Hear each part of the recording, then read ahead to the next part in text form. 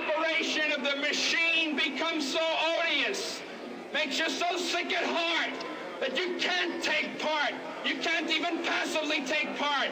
And you've got to put your bodies upon the gears and upon the wheels, upon the levers, upon all the apparatus, and you've got to make it stop.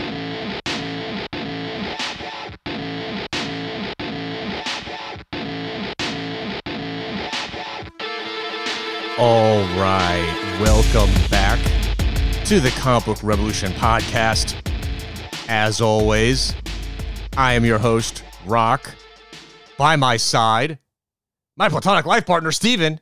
How you doing, my friend? I'm doing well, man. How are you? Not too bad, Steven, not too bad. I am really excited for this particular episode.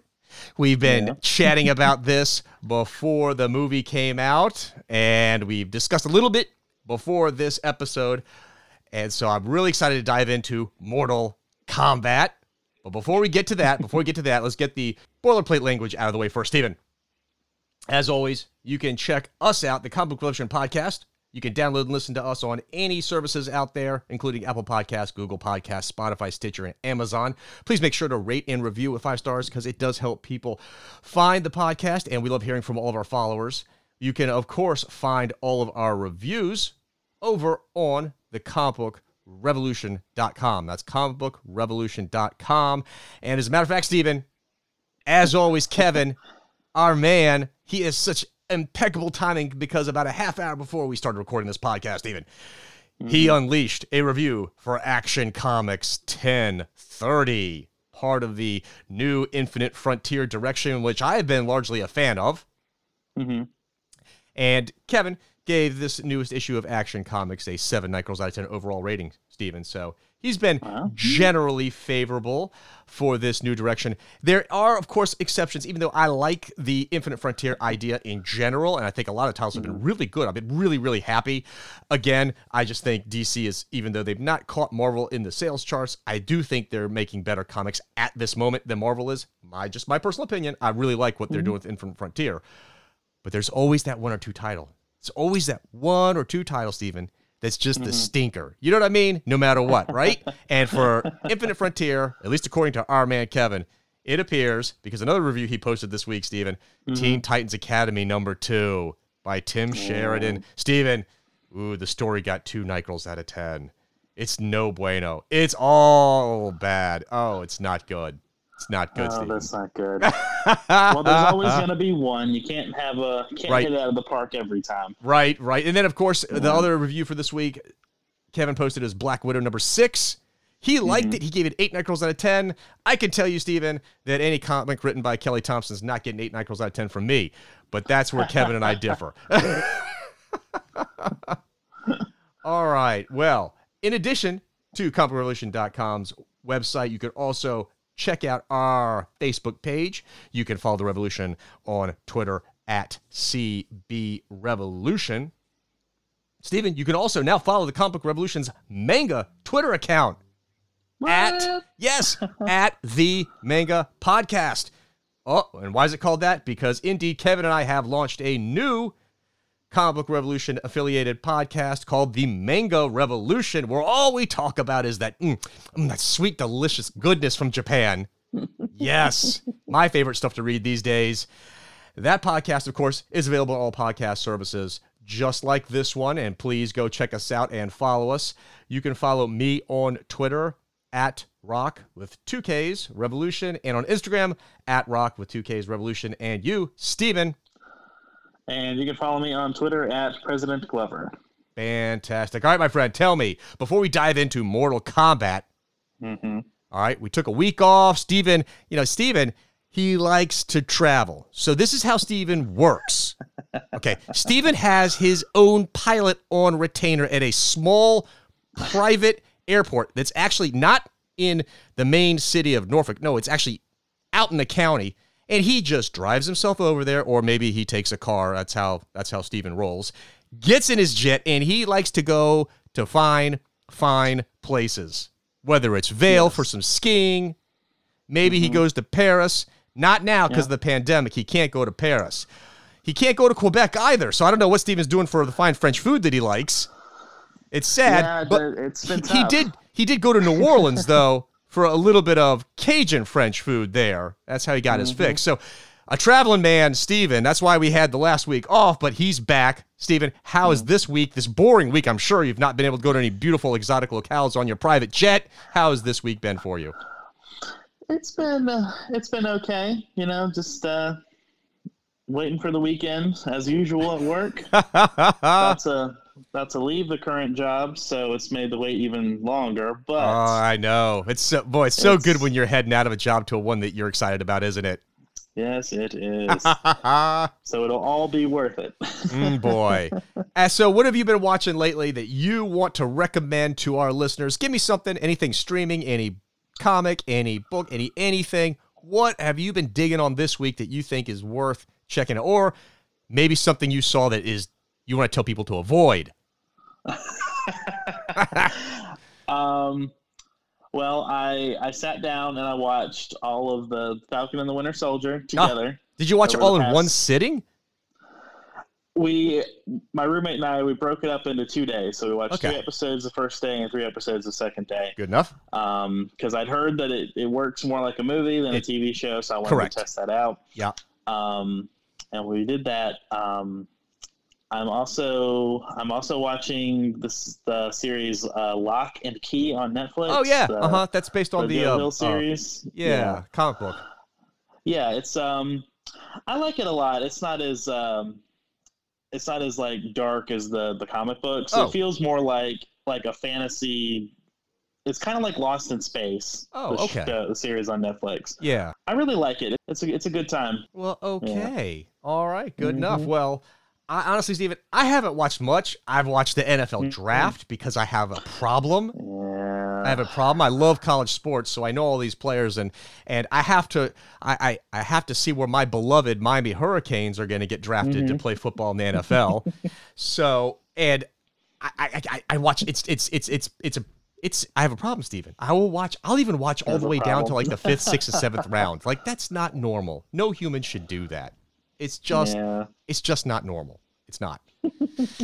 So I've done that's taken up most of my time, Steven. Honestly, I did finish the last episode of Falcon and the Winter Soldier, and we will, of course, that'll be the next episode we do. Will be a deep dive into the Falcon and Winter Soldier TV show. Steven and I kind of know where we stand on this one, but we'll go into detail in the next episode on that.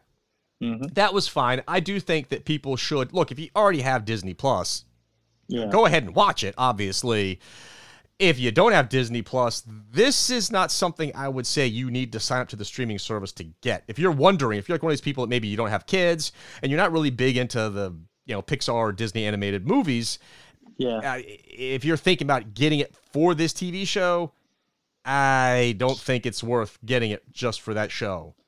Yeah.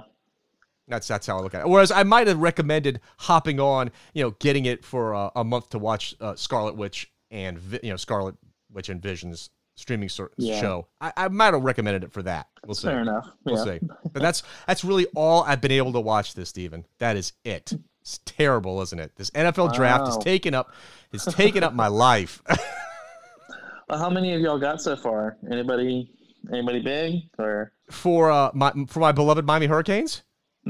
We had 4 players drafted. Okay. Yes, we had the highest. Our player that went the highest was Jalen Phillips, who went, I believe, 18 to the Miami Dolphins. So he's staying in the 305, which I greatly appreciate. I love when my beloved Miami Hurricanes get to go play for the Miami Dolphins. It just feels right, Steven. It just feels right. All right, my friend. This is not an NFL draft show. I know. I've had to pay attention too because of the news of my team. Yes, Aaron Rodgers says he wants OUT out.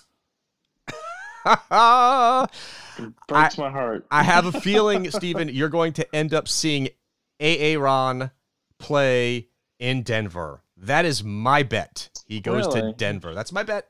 I think they are ready. They are ready for a quarterback. They didn't draft a quarterback in the first round at the number 9 pick when they could have either gotten Mac Jones or Justin Fields. To me, I just think Denver makes the most sense based on the fact they didn't draft one and that they have a good team all around. Yeah. Other than quarterback. But they just need a quarterback. Yeah, it just of all the teams that need a quarterback, and that one seems like he's not going to want to go play somewhere where he has no chance of making the playoffs and making a run to the Super Bowl. That's just not going to appeal to him. He'll just retire and go be the host of Jeopardy. That's right. All right. Well, all right. Enough. I got to move on past the NFL, Steven. I could spend too much time on this. Okay. Let's get to the topic at hand, shall we, my friend? Mortal Kombat. That's right. The Mortal Kombat movie finally came out. Steven, this movie, like the Godzilla vs. Kong movie, came out the same time on the HBO Max streaming service as it did in the movie theater. So you can watch it for free if you get HBO Max, or you can go to the movie theater.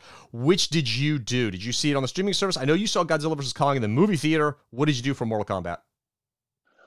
I watched it on HBO Max. Oh, you decided HBO. You said this one was not worth the movie theater experience, huh? Was that your call? I thought about going, but at the last minute, I changed my mind. I was like, let's see if I can save the money. Gotcha. If it's really good, then I'll go see it in the theater, another time. But fair enough. Yeah, I did the same. I watched it on the HBO Max as well. Mm-hmm. And so we have to keep that in mind when we start talking about this movie later in the podcast, when we start talking about the box office success or whether there'll be possibly a sequel. We got to keep in mind that it's hard to compare these movies that roll out on HBO Max for free with movies prior to the pandemic. Right, of course. It's very hard. Before we dive into the backstory of Mortal Kombat, because what I'd like to do, Steven, I'd like to just give a brief overview of the Mortal Kombat franchise, its roots in video games, and then its prior movies before we roll into this most current movie. But before we get into all of that, Steven, did you grow up a fan of Mortal Kombat, or is this a franchise that, I know you like video games, but is this a franchise that you never really had much attachment to, and therefore, this movie was kind of I'm sort of excited, but, whatever. I'm big into fighting games. I've played most of the big ones, like Smash Brothers, Soul Calibur, King of Fighters even. I've played those. But, like, my big three, like, the three best ones to me are Street Fighter, Tekken, and Mortal Kombat. Yeah. And I've always loved them. I've played, as many as I could that I could get my hands on. Whenever I'd go to an arcade, I'd always go to one of those three if they had them. Yep. And I'd usually lose because I'm not the greatest at the arcade controls, but I would have fun. I really love those three games. They're all different, of course. They've always just been the ones that were the most fun to play. Mortal Kombat, especially, I've followed more closely after the reboot that they did because, I played it just thinking I was going to get a, fun, kind of fighting game, but I was actually really impressed with the story and what they decided to change and whatnot. So I've been pretty big on it since then. Yeah. As far as my excitement level for the movie, I mean, I love the 95 one. It's not a great movie. We all know, but it's a hell of a lot of fun. I was cautiously optimistic about this one coming out. I was like, maybe, just maybe, they could get it right. Just maybe. Well, more on that maybe. Later, right? Right. Yeah, Steven, I grew up a massive fan of Mortal Kombat. I'm a huge fighting game fan. That is I guess sports and fighting games are my two favorite genres for video games. Yeah. By far and away, it's not even close. So I just was crazy for Mortal Kombat as a kid. It was huge. I mean, I was at the right age too for Mortal Kombat. Like I was at that target teenage age when Mortal Kombat first broke onto the scene. And so I was who they were coming after, right? So for me, I grew up with it as a teen. It was huge. I remember going to the arcades. You're talking in the early 90s, around 92. The arcades were still pretty big business in the early 90s, Steven. I know probably when you were going to arcades, they weren't quite as lively as when I was going to the arcades. They were just massive. I mean, everybody you knew was at the arcade. Not even close. I don't think anybody can comprehend. They were just massively popular. And Mortal Kombat was the one game you couldn't wait to put your token down on the bottom right-hand corner of the screen to indicate I'm next. That's right. So I love the series. It is one of my favorite video game franchises of all time, of any genre. And I think in the fighting genre, I am like you. The only other franchise in the fighting genre that, for me, that come close to Mortal Kombat is Street Fighter, which I think is probably still, that's the OG. That's you can't beat Street Fighter, right? And Tekken. So for me, these three are near and dear to my heart. Obviously, when the movie came out in 95, again, I was the target age.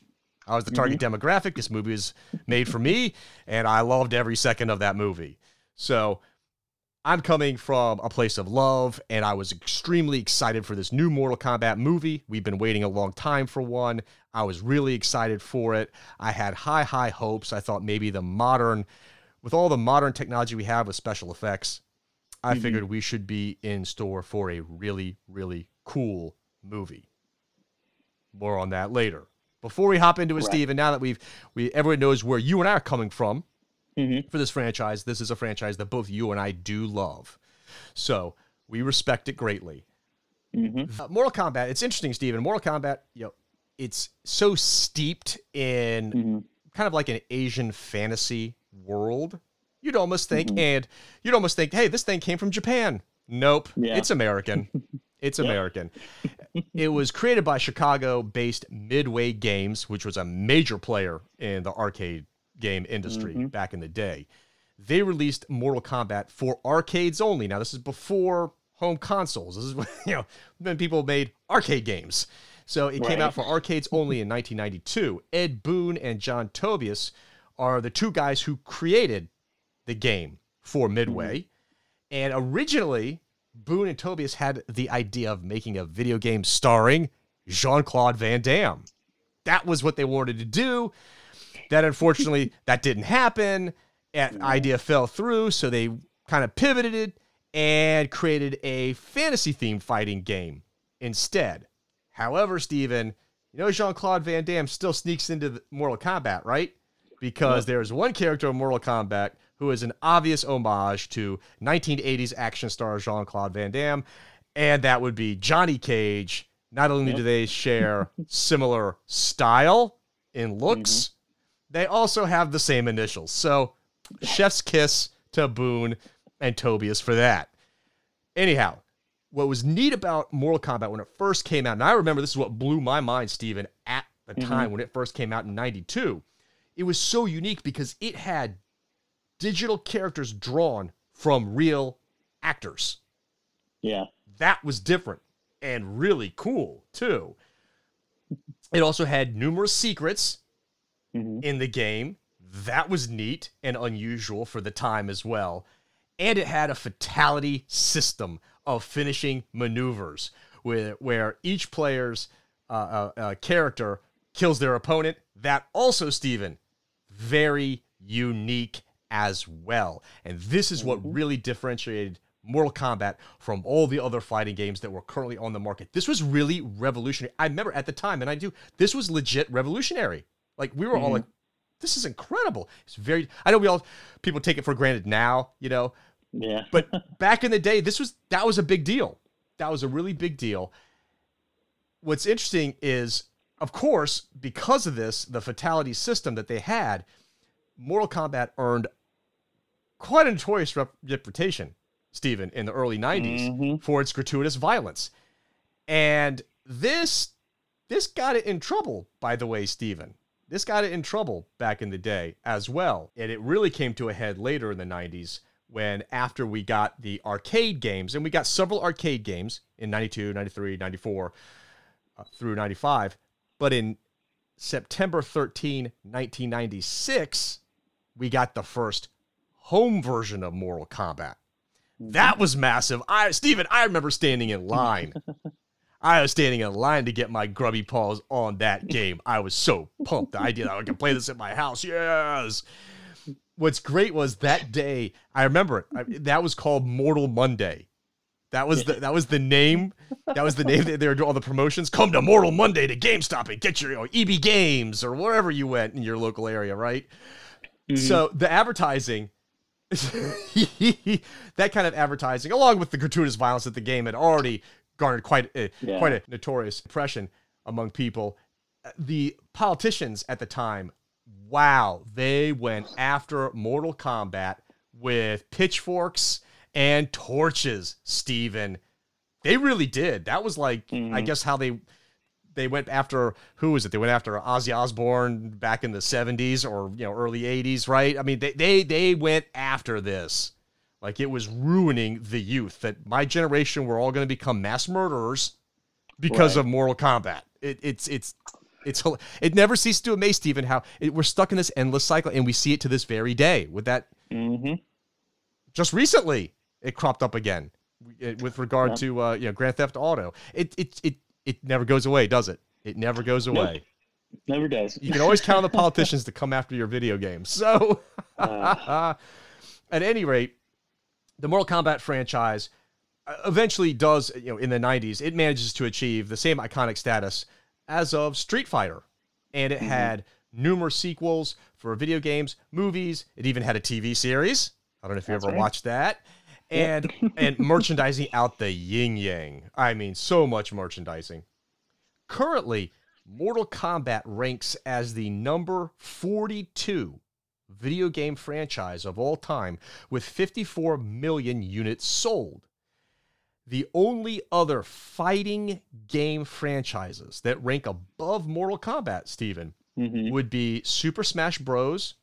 With 63 million units, Dragon Ball with 58 million units, and then you've got Mortal Kombat in third place, just a little bit behind Dragon Ball with 54 million units, and then a little bit behind Mortal Kombat to round out the top four is Tekken with 51 million units. So there you go.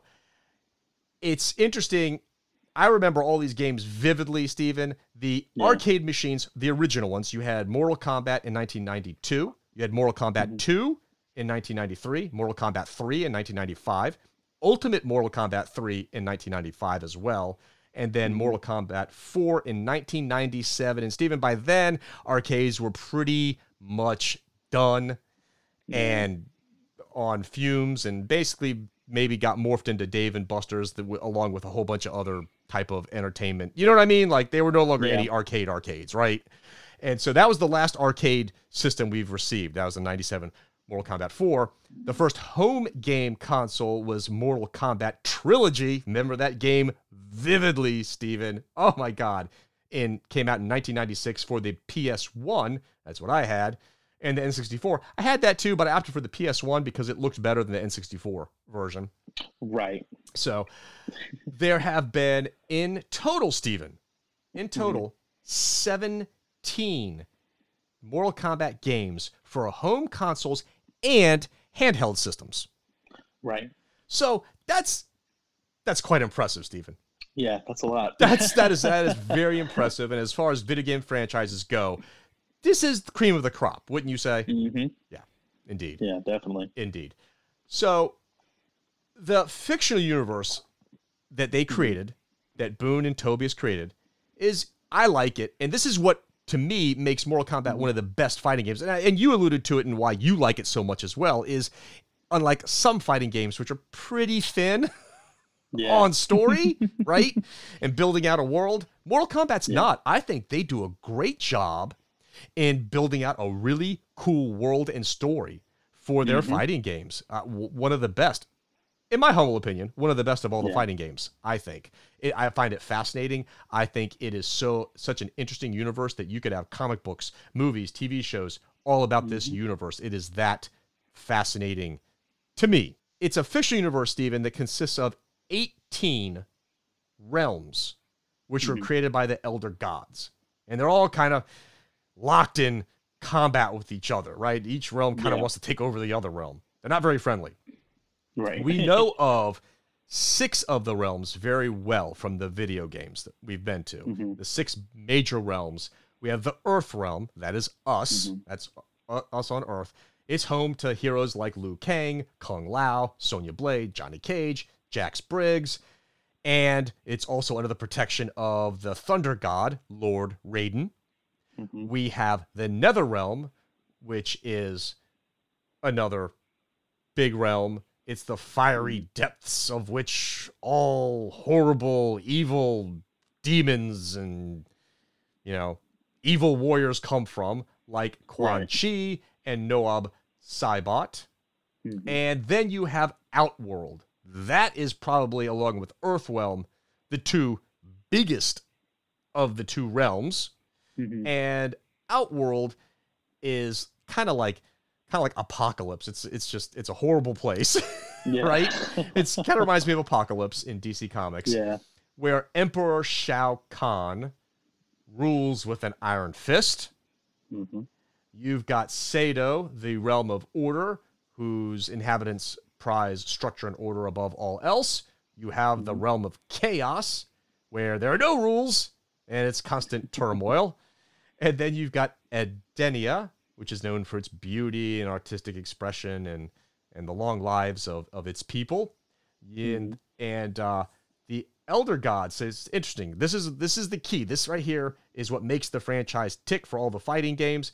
The Elder Gods, for this interesting universe, have decreed that the inhabitants of one realm could only conquer another realm by defeating the defending realm's greatest warriors in 10 consecutive Mortal Kombat tournaments. So if Outworld wants to attack Earthrealm, it has to beat Earthrealm in 10 consecutive Mortal Kombat tournaments. Boom. Steven, that is a wonderful backstory. That's a wonderful world with lots of possibility for stories. It's a cool gimmick. It's a cool structure to that universe. I think it's brilliant. It's always spoken to you, hasn't it? Yes, definitely. It's like when you say it like that, it seems very simple, but there's a lot that you can build off of with that. Yes. And they definitely have. This is not their writing team is not like, just like, okay, we wrote 2 pages and we're just going to go with that. Right. Like they really go for it. Indeed. And I admire them for that a lot. Yeah, absolutely.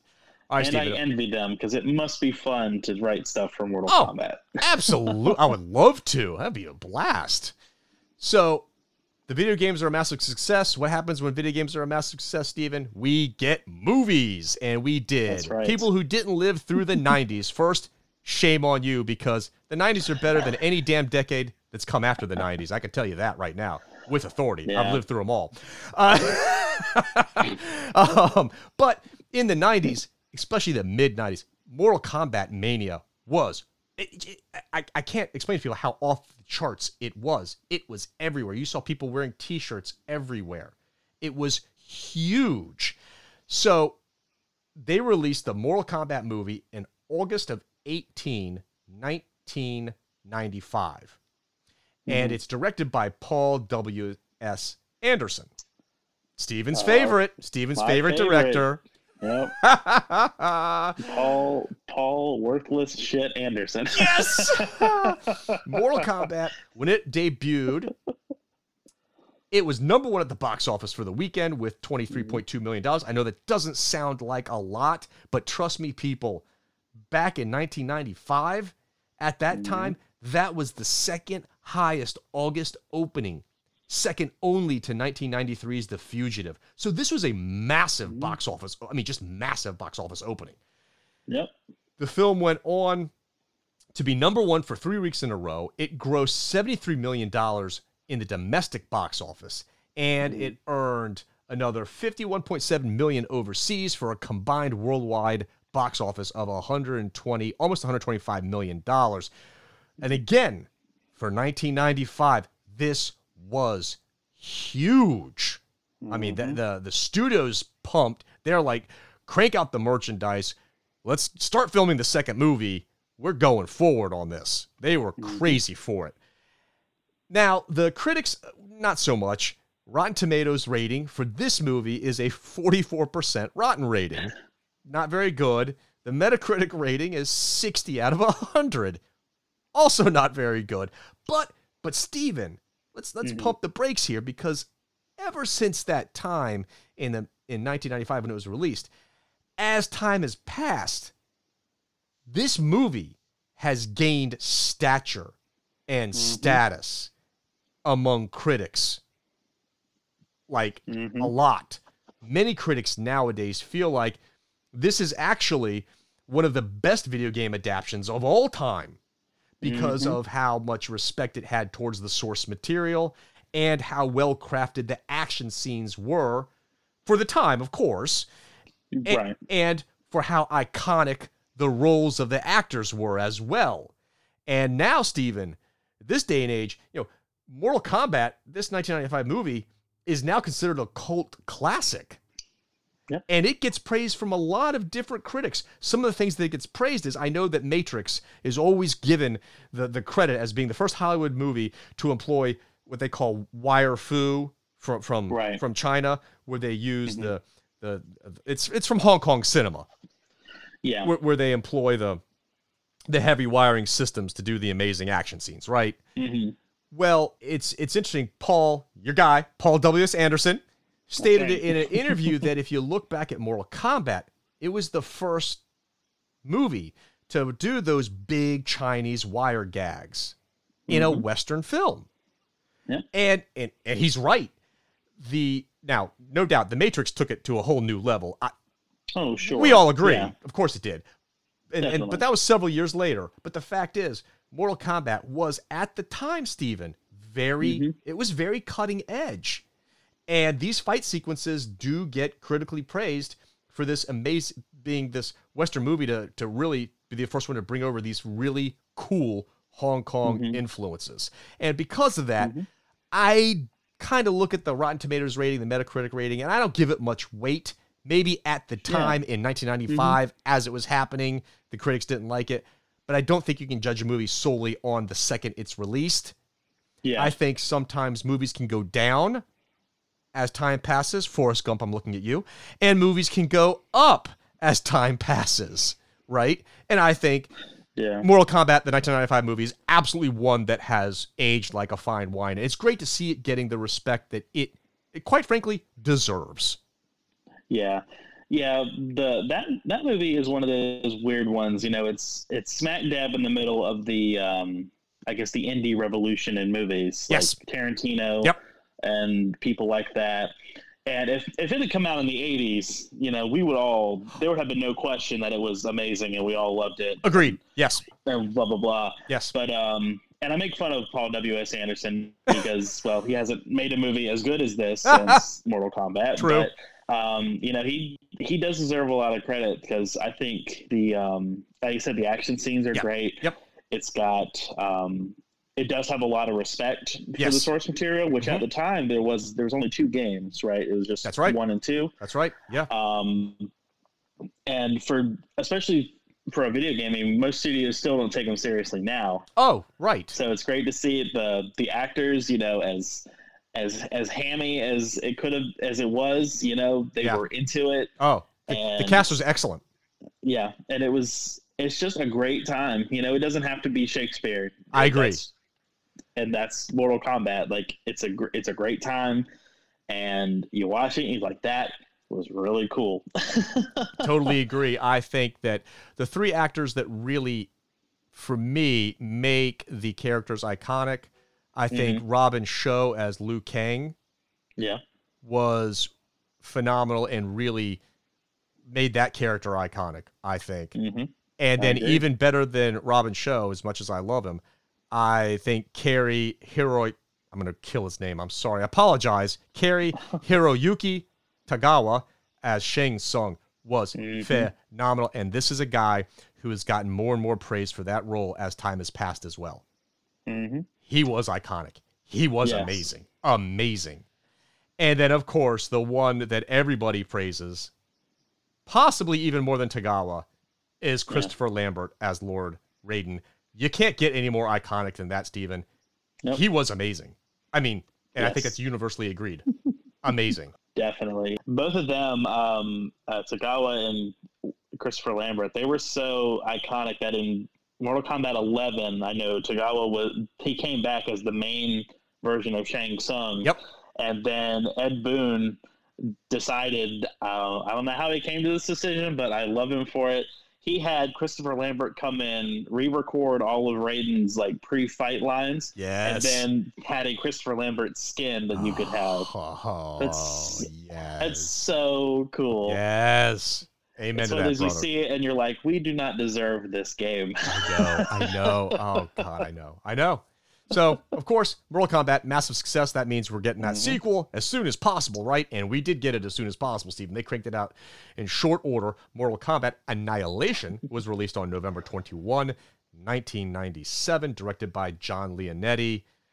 And this is where the wheels fell off the franchise really fast, Stephen. And the opening weekend take for this movie was $16 million, which was not great.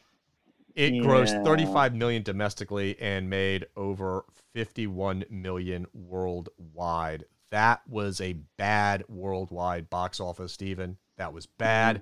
It led to the canceling of a third movie that was already planned, Stephen. This was supposed to be a trilogy, and that third movie got canceled because this thing tanked in the theaters so much. Rotten Tomatoes, Stephen, it's a 2% rotten rating.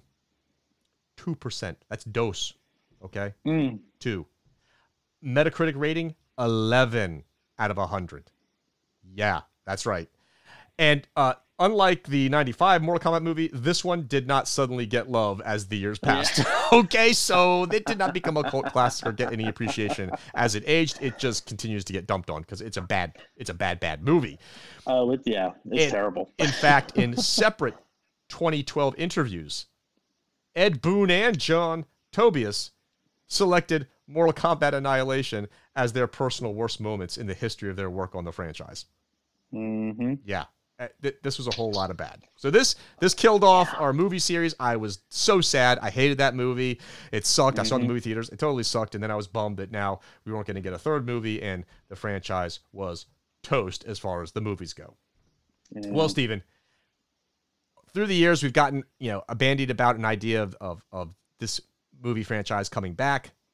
It's finally happening. Yeah, it took a long time to get here, over 20 years, but it finally came here. This movie, this newest movie, Mortal Kombat, directed by Simon McQuaid, screenplay by Greg Russo and Dave Callahan, story by Greg Russo and Oren Uziel, with a budget of $55 million, which, Stephen, is a small budget. That's a small budget for a movie that has to employ a lot of special effects to pull off the characters and the settings and the moves and the powers. Stephen, when I first saw that budget, that was a red flag for me. That, to me, and I could have been completely wrong at the time, but now I've seen the movie, I'm not. To me, at the time when I saw that, Stephen, that was a red flag saying Warner Brothers does not feel confident about this franchise. They don't feel confident about this franchise. And with that small of a budget, I don't know how you do this movie properly with a budget that small. That will be a real challenge for the director. At this moment, Stephen, the worldwide box office stands at $57 million. That's not bad, actually, given the fact that it's we're in a pandemic. And yes, by the way, people, we are still in a pandemic. The number of COVID cases worldwide has gone up drastically as of this, drastically as of this week. We're peaking back up to where we were in the beginning of the year because nobody outside of the UK and Israel and the US has really been vaccinated by any real numbers. Yeah. It's, India is probably the main driver, but you hear those stories like, oh my God. It's crazy. And South America. It's not good. That's right. Well, that's going to hurt your worldwide box office. Obviously, the pandemic is not done. Right. It is not done. It's going to drive that box office results down, down, down. So, and even in the US or the UK, the box office is still not good, people, because a lot of people just still aren't vaccinated and still aren't going places. And by the way, it's being offered for free on HBO Max if you have that service. So, Stephen, I think $57 million for the opening box office worldwide is pretty good, actually. Mm-hmm. They got to be pretty happy with that, I think. Yeah. You know, I would hope so. Yeah, absolutely. I don't know if it's good enough, Stephen, for us to get a sequel. We'll have to see. We'll see how it plays out over the next couple of weeks. We're going to dive into our general overall review of the movie, spoiler-free.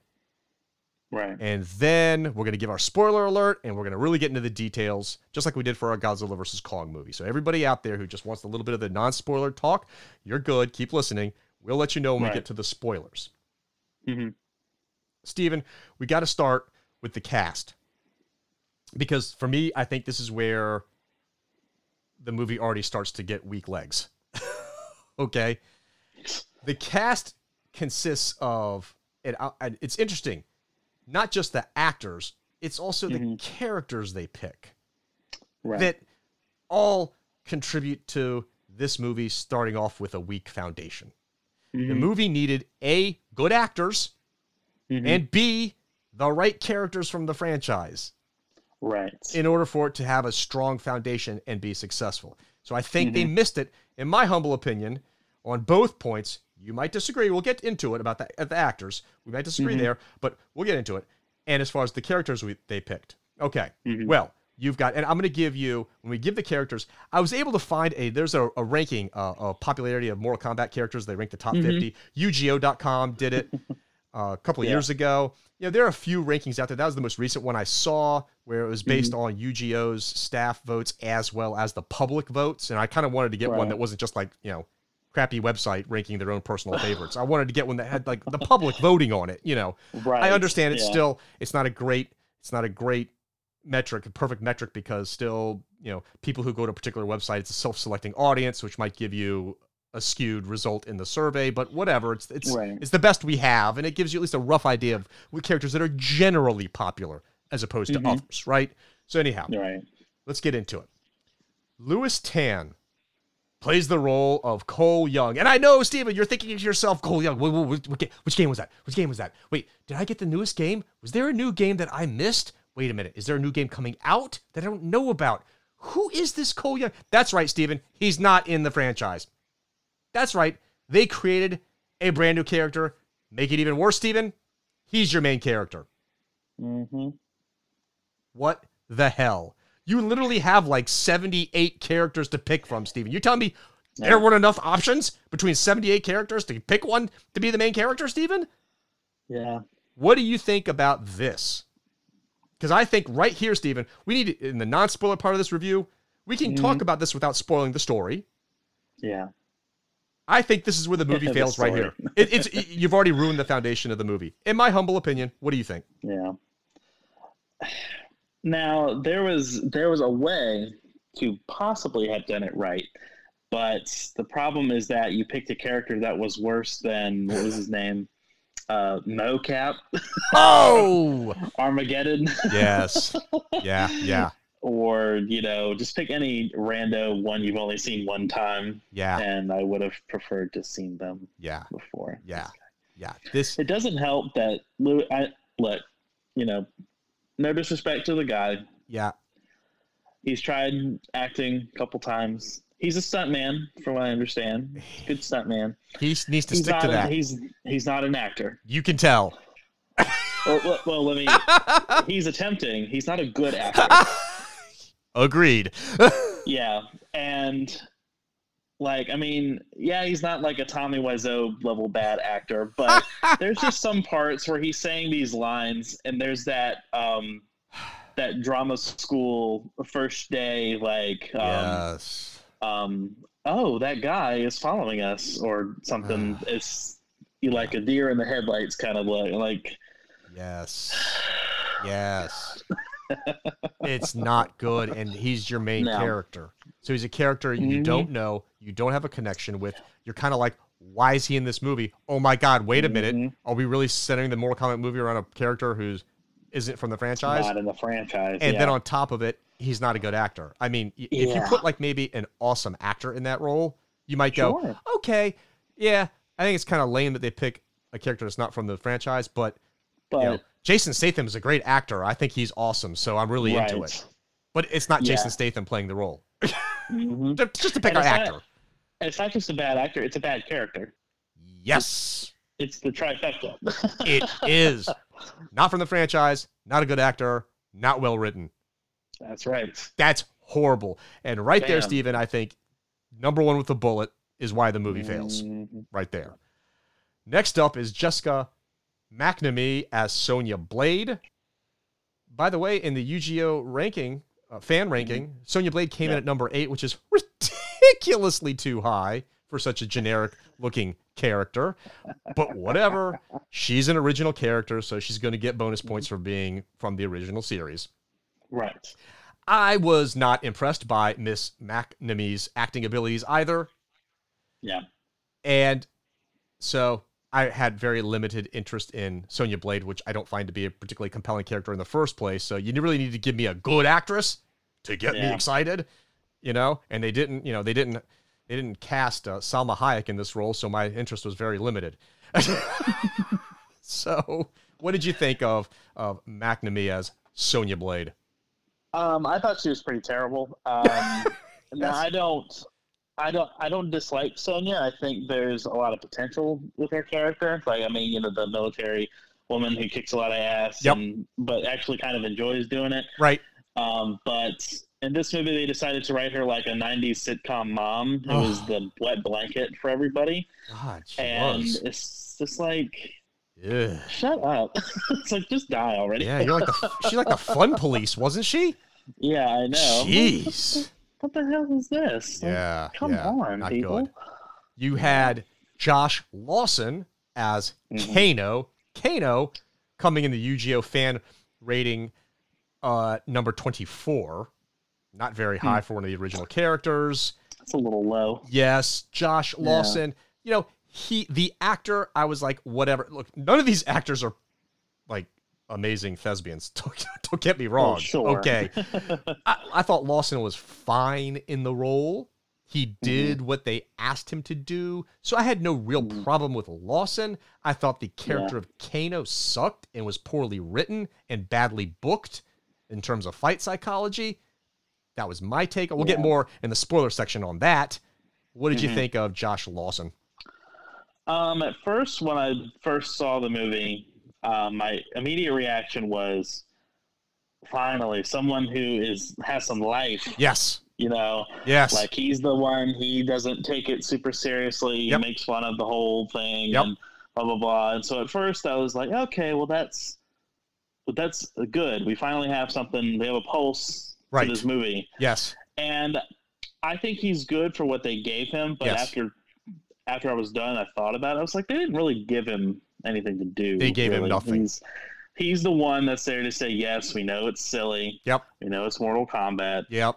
It's just, he had a couple of decent lines. His problem is the same as mostly everybody else's, that there's just nothing really there for him to do. Nope. You had Tadanobu Asano as Lord Raiden, who in the UGA poll came in at number 4. That makes sense to me.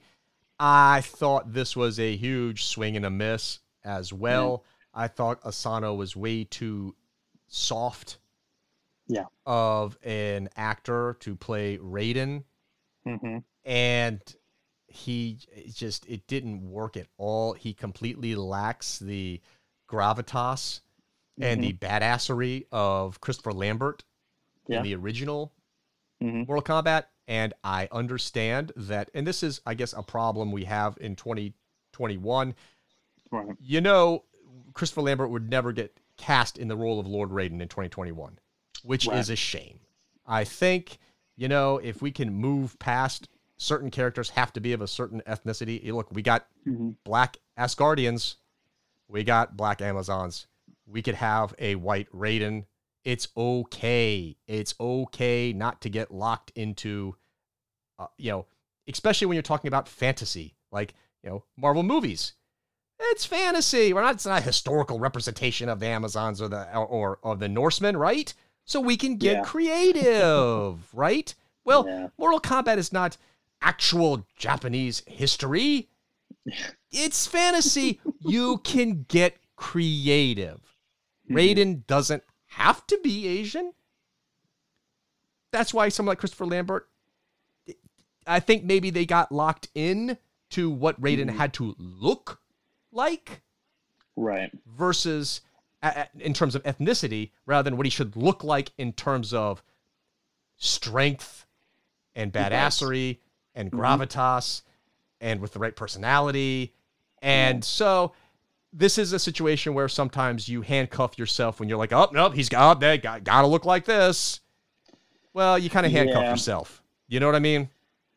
Yeah. It's somebody like Raiden, especially in the game. I don't know if he's voiced by an Asian actor. I don't think so. No. So there's no real. Yeah, and he doesn't look particularly Asian. He doesn't. Me. He has the hat. True. And the garb looks Asian inspired, but that doesn't really mean anything. But in the fantasy world of Mortal Kombat, it could be anything. Yeah. Yeah. Agreed. And the thing about Raiden that you have to have is he has to have a very commanding presence. Yes, agreed. Like he has the booming voice. He has that. When you see him, you're like, oh, that's Raiden. Like, oh crap, Yes. And I was trying to think. I mean, the guy who's playing him, like that could have been Ken Watanabe because it sounded like he was doing an impression, like very soft. Yes. Kind of quiet. Like, I was like, that's very soft, very passive. Yeah. Yeah. Just there, Yes. Made no impression.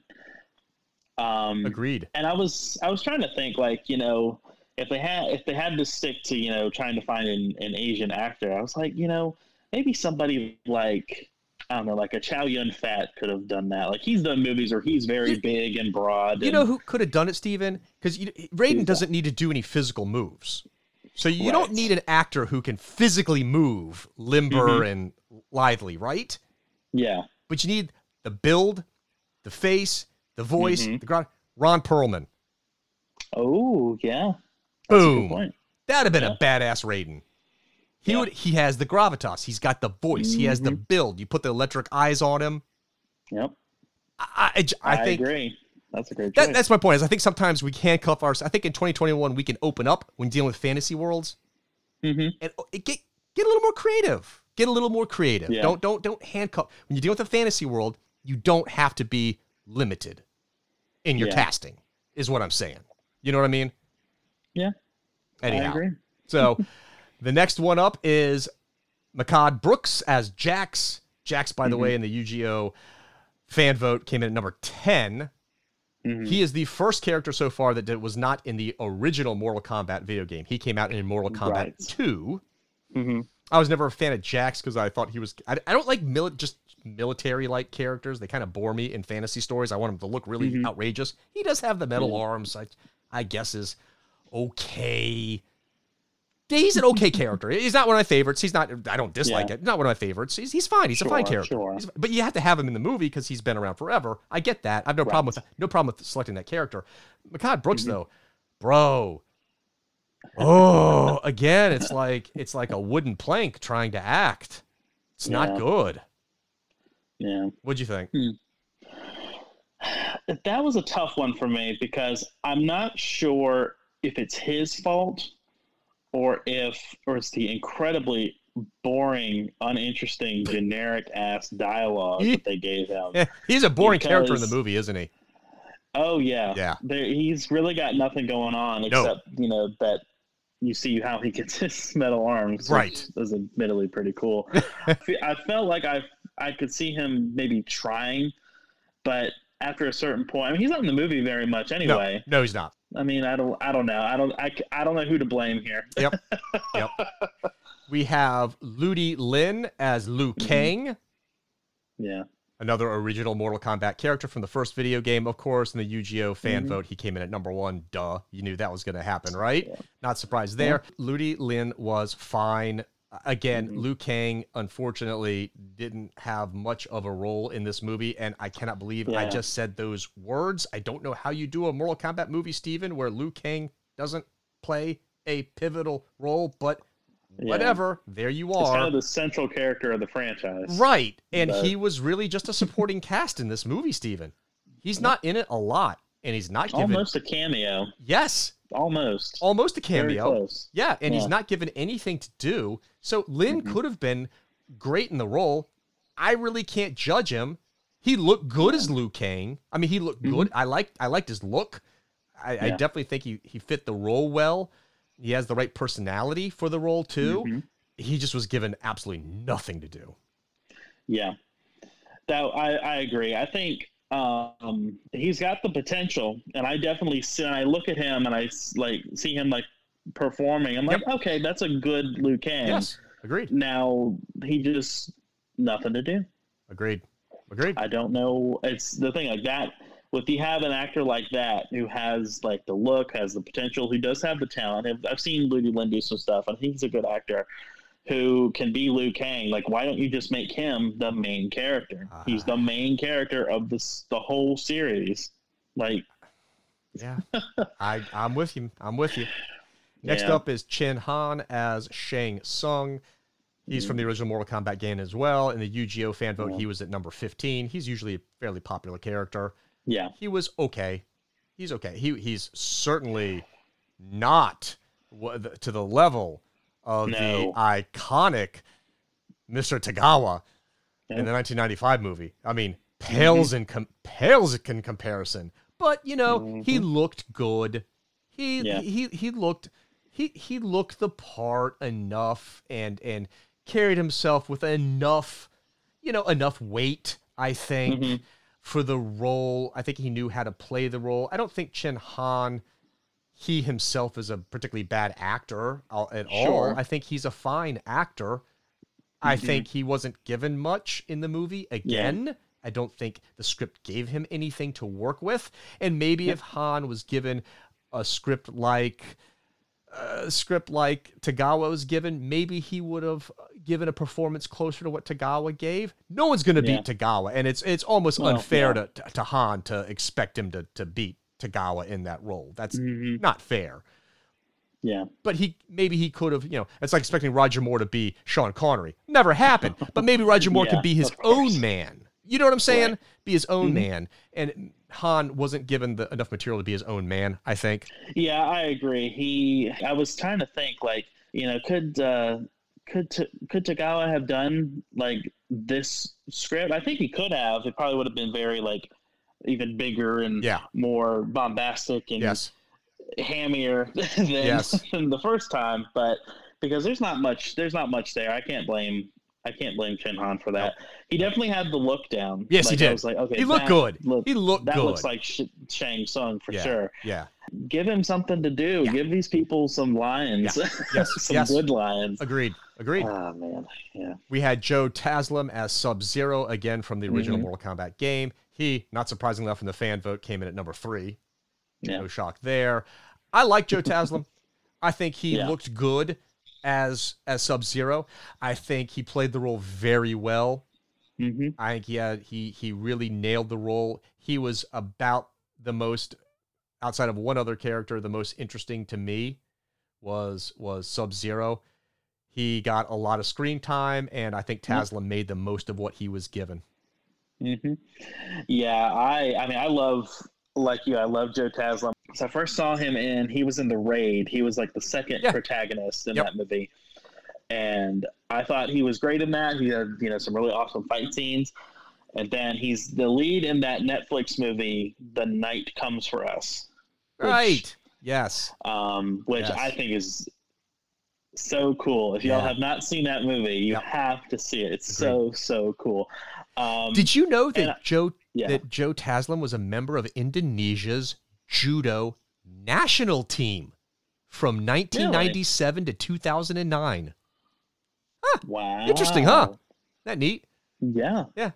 Anyhow, sorry. Go ahead. I say that. I mean, that makes a lot of sense for sure. I definitely see that. Yep. Yeah, I like the approach that they took with Sub-Zero in this, where in a lot of ways he's like Jason Voorhees or Michael Myers. Like when he shows up, you're like, oh god, it's over.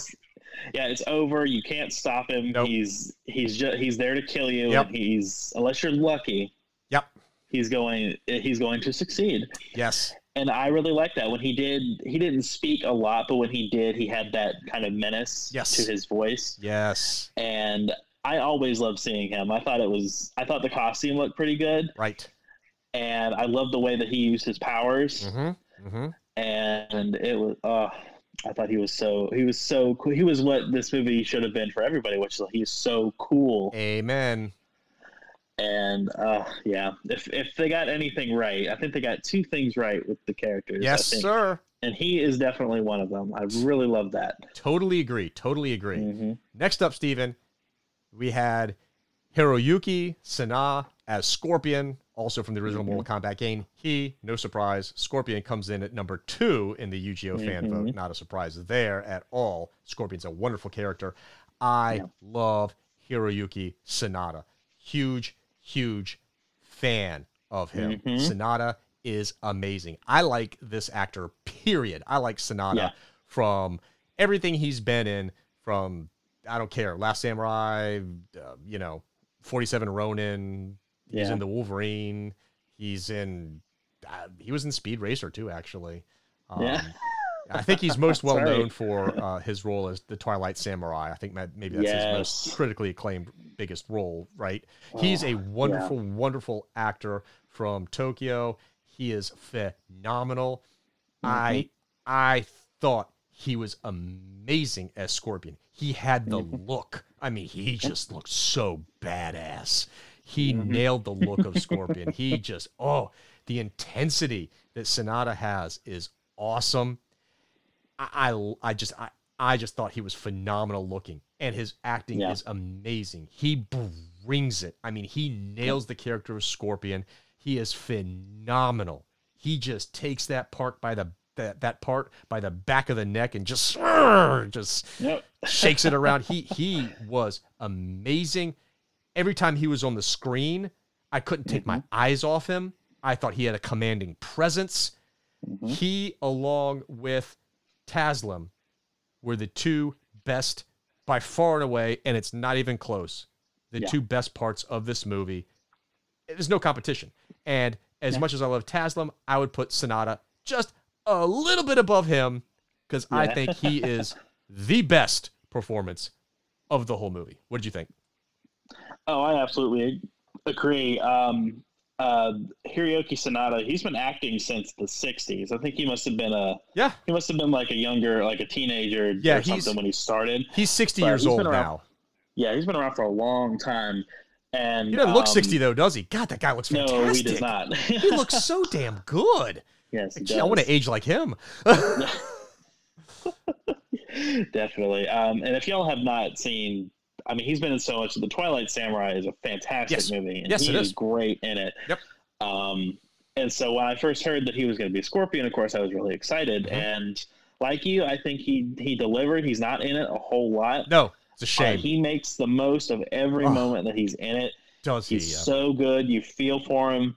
And then when he is Scorpion, like you are, you have that respect. Like, oh crap, that is Scorpion. Yes, sir. And like the biggest, it's where we talk about Scorpion and Sub-Zero together. They are the two. Well, most of the time when people ask about Mortal Kombat, they think of Scorpion and they think of Sub-Zero. Absolutely. And I was so happy that at least they got those two right. They did do that at least. Yeah, and they have my favorite scene in the movie. Favorite two scenes, actually. They're both of their fights, I think, are my favorite fights in the movie. I got to give Hiroyuki Sanada credit. Every time Scorpion has said, "Get over here," it's always been Ed Boon. I think he did a good one. Yes, he did a great variation. It was pretty dope. I totally agree. Yeah. Next up is Max Huang as Kung Lao. Kung Lao, of course, from Mortal Kombat 2. He ranked number 5 in the fan UGA poll. Not a surprise there. He's an extremely popular character in the franchise. Max Huang, I'm not familiar with him at all. But I thought he looked fantastic as Kung Lao. He looked the part wonderfully, and I like how he moved. I like how he fought. I like Huang. He's not given much, at all. Like all these characters outside of Sub-Zero and Scorpion, nobody's given squadoosh to work with. I like him as an actor. I thought he was a good choice to play Kung Lao. What'd you think? Yeah, I agree. For the little that he was on, I thought that he embodied the character really well. I mean, because usually when he's on screen, he's paired with Liu Kang. Yes. And I think the dynamic that they had, for what little we got to see of it, it seemed very much like the one in the video game. Which is criminal, Steven. We should have. Yes. These two should have been the main focal point for the good guys. It should have been Liu Kang and Kung Lao together. And I think the two actors. I think Lin and Wang had a lot of good chemistry in the teeny bit that we saw them. I think if you had let those two be the two main protagonists, you would have had a much better movie. The two characters really worked off each other. The two actors worked off each other. I think the two actors had a lot there going for chemistry. Yeah. I think those two, as your protagonists, would have made a vastly different movie, a vastly better movie. I absolutely agree. It makes you wonder what they were thinking. Yep, agreed. They saw those two actors together and said, "We don't want that. No, we don't want that. Give them cameos." Yeah, they're pretty much. Kung Lao definitely. Oh, Kung Lao's a cameo, Steven. It's cameo, which is criminal for a character of his stature in the franchise. Yeah, and criminal. I mean, and of course, the one that's the cameo is probably the one who at least looks the closest to his actual video game. Absolutely, he's phenomenal looking. Yeah, yeah, and it's so disappointing. I know. Yeah, it's a shame. Mm. We had Cece Stringer as Melina. Melina, also from Mortal Kombat 2. She ranked number 17 in the UGO fan poll. I like Melina. That's a good character. I've always liked Melina. She's cool looking. She's pretty badass. She's my kind of. If you got to pick if I'm going to use a female fighting character, it's going to be like Melina. Steven's like, yeah, duh. No surprise there. And I thought Cece Stringer looked fantastic as Melina. I thought she just looked wonderful. She nailed it. She had the look. She had the moves. She had the personality. She had the right vibe. I thought she was wonderful. I loved her. Yeah. She wasn't given anything, but she looked fantastic. Oh, yeah. She looked fantastic. Yeah. Is it the Baraka teeth that do it for you? Yes. Yeah, with her, I like Melina too. I think they've done a lot with her recently in the games to make her more interesting. Agreed. Like you said, I think she did a good job. I do kind of miss the purple though. I do too, but I'm not going to say no to black leather, Steven. That's fair enough. Steven's like, why do I talk to him? Why do I talk to him? It's like, why couldn't it have been purple leather? You know, it could have been compromise. I'll go with that.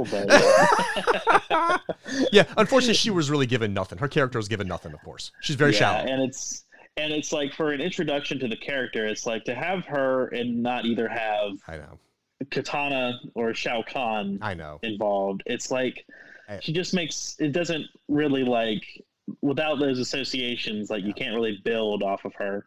You're right. And so she just seems like a henchman or hench person. You're correct. She was. Yeah. She was nothing more than just the flunky. And it's really unfortunate that she got such a one-dimensional flunky role. That's a shame. She deserved better. We had Matilda Kimber as Emily. That is Cole's daughter. And I don't have anything to say. It's a child actor, and they rarely impress me. Yeah. You meant the same. Okay. We had Laura Brent as Allison. That is Cole's wife. She has very little to do other than just be in peril, and I guess she did it okay. But like all the other characters outside of Scorpion and Sub-Zero, there is no character. Yeah. So she did a better job than Lewis Tan did. She did. We had Daniel Nelson as the body for Cabal, and we had Damon Harriman as the voice of Cabal. Cabal, of course, is a later character than some of the other ones. He's from Mortal Kombat 3. He ranked number 19 in the UGO fan poll. I like Cabal. Cabal's a cool character. It was nice to see him in the movie. I mean, again, no character work, no depth, nothing. He is simply just a dumb, generic flunky. That's all he is. He looked cool. He sounded cool. That's all I got. Yeah, I'm the same. The guy who did his voice, Damon Harriman, I like him a lot. He was Charles Manson in Mindhunter. Yep. He did a good job with that. Yep. It's just he's there for one reason. Yeah. And I mean, yeah, he looks cool, and you see his powers and stuff, which is honestly pretty dope. Oh yeah, agreed. I really like seeing that. Agreed. But yeah, he's there for one purpose in the plot, and that's it. Yippers, you got it. And it's like, wow, saw that coming from a mile away. You got it. That's unfortunate. We had Angus Sampson playing the voice of Goro. Goro being one of the OG characters from Mortal Kombat. He came in at number 22 of the fan Yu-Gi-Oh! Ranking, which honestly is a little lower than I expected. Goro being the big, bad main villain from the original 1995 Mortal Kombat movie. Yep. And again, like all the other characters, Steven, Goro given next to nothing, super generic flunky, which it blows my mind, Steven, that I'm calling Goro a generic flunky, but I don't know what else you call him. Yeah, I agree. I think he looked pretty good. Oh, he looks fantastic. They did a good job with the look of him. Now he's only on screen for 5 minutes, so not even 5 minutes. It shows you how they use their budget. How Goro is only in a Mortal Kombat movie for a few minutes, again, is just... Yeah. I find that to be mystifying, but maybe that's just me. And what they did with him, I thought, was like very disrespectful. Absolutely agree. We'll get that in the spoiler section, but I'm with you. Yeah. Then we have Nathan Jones as Rico. He's from Mortal Kombat 4. He's very lowly rated in the fan poll, Steven. He only came in at 42.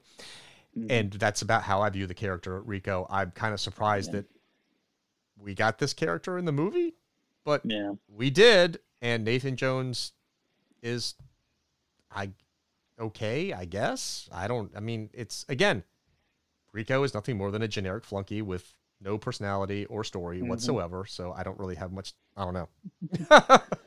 Yeah, he got as good as that character deserved. Yep. To be honest with you. Agreed. Yeah. Were you surprised they included that character in the movie? My hope was that it would have been more of those types, the easily disposable. Hey, right. That's a character from the game, but we're gonna toss him aside right quick. But yeah, we didn't get that. No. It was just him and one more. Yeah. Last up is Mel Jarnson as Nitara. That character comes in. That character's from Mortal Kombat Deadly Alliance. Is a much newer character, and she came in at number 46 in the fan poll. Very low. I will say she looked great. I love her look. Nitara looks fantastic in the movie. But I mean, it's a super cameo appearance. I don't even think she said a word, so I don't really have much to say about the actress, other than she looks fantastic. She was in it just enough to get a Screen Actors Guild credit, probably. Yep. Yeah, she comes in. Shang Tsung builds her up as the ultimate hunter. Yep. And then she gets dispatched within 5 minutes of appearing. Yep. So there's not much there. She got what she deserved. I'm not a fan of Nitara in the game anyway. So. No, not really. No, I'm with you on that. Last up is Reptile from the original Mortal Kombat video game. He came in high, number 6 in the fan poll. That's higher than I would have guessed. This is Reptile. There's no actor. He's all CGI, nor does he talk, so there's no voice actor. And he looks a lot different than what you might recall from the video game. I only recognized it because of his power set. And he looks just like a big reptile, literally. Yeah, he looks like a massive Komodo dragon. Yep. Like one that walks on 2 legs. Yep. It would have been cool if he had actually gotten a fight and not a minute skirmish. Agreed. Like, okay, that's weird. Agreed. What'd you think of drastically changing his character for the movie in his terms of his look and not being able to talk and all that? I can't really say because we didn't really get anything with him. Yeah. You could have done something with that look. I mean, Komodo dragons are scary. They are. So they are. It would have been interesting to see. And Reptile, I guess. Originally, he was kind of like a palette swap. That's right. Like for, I think it was Sub-Zero, I think. Yep. So, they really worked on him more as the series progressed. Yeah. I wouldn't have minded him kind of looking like that, but once again, we didn't get enough to know how it would have turned out. Agreed. Unfortunately. Agreed. All right, Steven, we've gone through the whole cast, and we've given our impressions on the acting. I think it's safe to say, in summation, the acting outside of the roles of Sub-Zero and Scorpion, none of the characters are that compelling. So basically, it's Taslim and Sonata carrying all the load for this cast in terms of acting. Is that what you would agree? Yeah. Okay. So overall, acting not good in this movie. No, either not good or we just don't know because they didn't have enough time to do anything. Right. And that leads us to the next part to talk about is the script. The script is terrible, Steven. Yes. It's just bad. I don't know how else to say it. It's bad. The character work is atrocious. Outside of Sub-Zero and Scorpion, the character work is a hot mess. Everybody is as bland and as generic as humanly possible. The heroes are all bland, boring, generic heroes, and all of the villains are just generic flunkies to, I hate to say it, to Shang Tsung. Yeah. That's, and the dialogue is not good. Yep. And the story itself is not very interesting. Yeah, I don't really understand how you take a concept like fate of the world depends on winning a tournament, which there is no Mortal Kombat tournament in this movie. Right. By the way. Right. I just think people should know that. Yeah, that's, I think that you're not spoiling the movie. I think that's important information to know. I don't know how you write a script for a Mortal Kombat movie, and I don't know how you write that script where Liu Kang isn't the main character, or at least one of the main characters, and there's no Mortal Kombat tournament. I mean, that's literally the whole point of the game and the world for the franchise. Like, it's literally the entire point and the core concept for this entire franchise. What? Yeah, it's especially since it's just the introduction. They didn't break from the tournament format until Mortal Kombat 3. Right. And even after that, it would pop back up eventually. Yeah. It doesn't, for an introduction to this reintroduction to this franchise. It's terrible. Which you have to assume, people just aren't going to know. Oh, yeah. Mortal Kombat's incredibly popular, but you have to go into it. Yeah. In some way that, okay, we have to introduce this concept to people. Right. And for it to be discussed like twice and then not ever shown, I don't get that. I really don't. I'm mystified by it, Steven. I was absolutely floored. This movie felt like it was the prologue to an actual movie I was going to get. Yeah. That's what it felt like. It felt like a prologue. The things, this movie wasn't that short. It was 120. It was 110 minutes. So it's almost a full 2 hours. How you make a full 2 hours feel like it's almost a prologue is beyond me. It really is. But there's nothing to this movie. There is no depth. There is no substance. We love Godzilla versus Kong. It's not like we're expecting Citizen Kane from these movies. Sure. I'm not. When I'm saying depth and substance, I'm saying for your genre.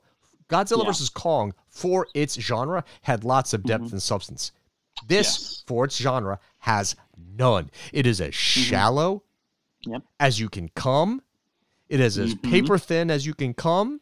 It is utterly lacking in any type of fight psychology, in any type of plot, in any type of character work. It is literally devoid of all of it. This is as basic and generic a script as you could possibly imagine. Like, you would get something better out of a high school creative writing class, I would think. There's nothing here at all to the script. I agree with you. The concept is simple. I'm not going to pretend that writing a good Mortal Kombat script is an easy task. No, it's not. It's not. No. I don't know how NetherRealm does it all the time. Right. But that's for the games, of course. It's different from a movie. Understood. But it's just baffling to me. Like, some of the things they choose to focus on as like key plot points that have nothing to do with anything from the game. Yep. It's just like, the concept itself should not be that complicated. Nope, it shouldn't be. You put these people into a tournament, they fight. There you go. Yep. The hard part is writing everything around that. The character stuff, the stakes, the exploring the mythology. That is something that just for one movie could be a little complicated. Yep. But they had a prologue to a tournament. In fact, the writers, I think in an interview, even said that they wanted that their trilogy of Mortal Kombat would be: the first is the lead to the tournament, the second one is the tournament, and the third is what happens after the tournament. I'm like, that sounds awful. Horrible. That sounds horrible.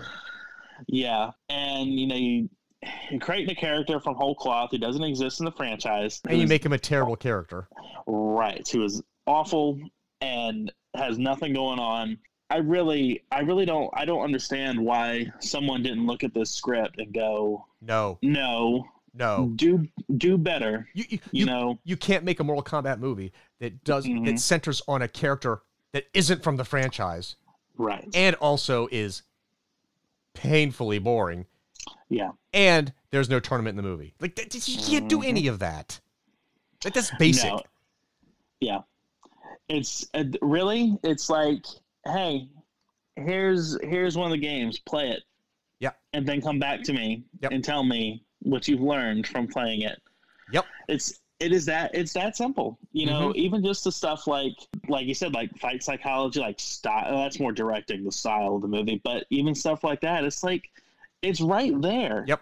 It's you there. See it. It's already visualized for you. Thank you. Even better than a storyboard. Yeah. Because it moves. Right. It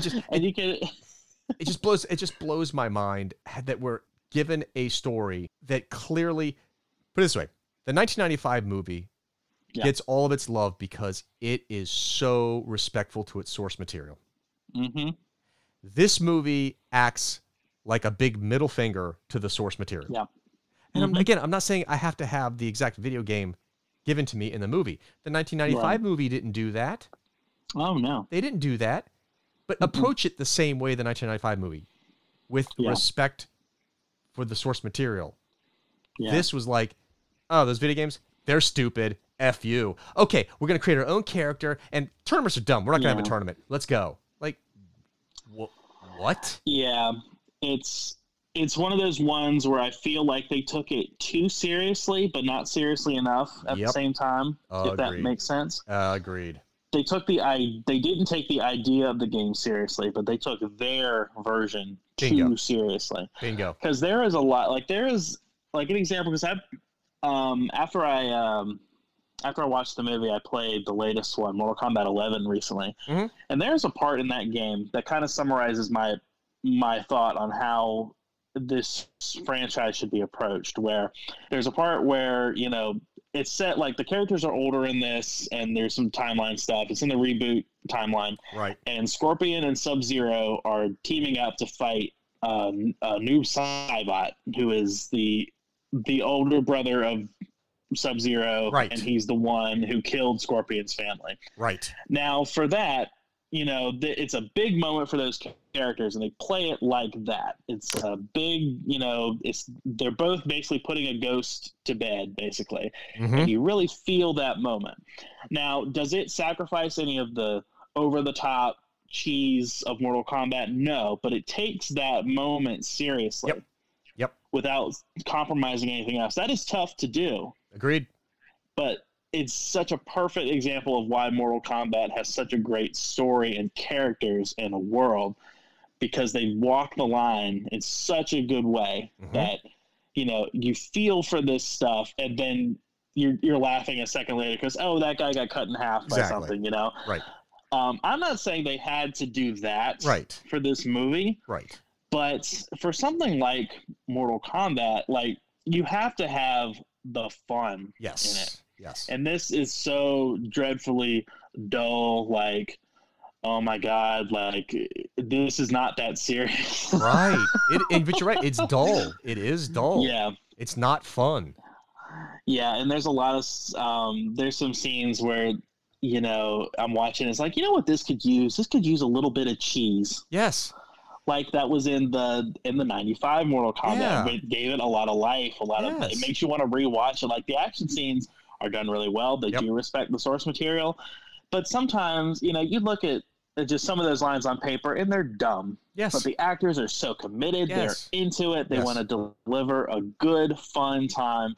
And if you're not going to give me, the good balance of cheese and, good writing that NetherRealm does, at least give me something fun to watch that I can laugh at, that I can say, you know what, I want to watch that again just to see it because it was so goofy and fun. Yep.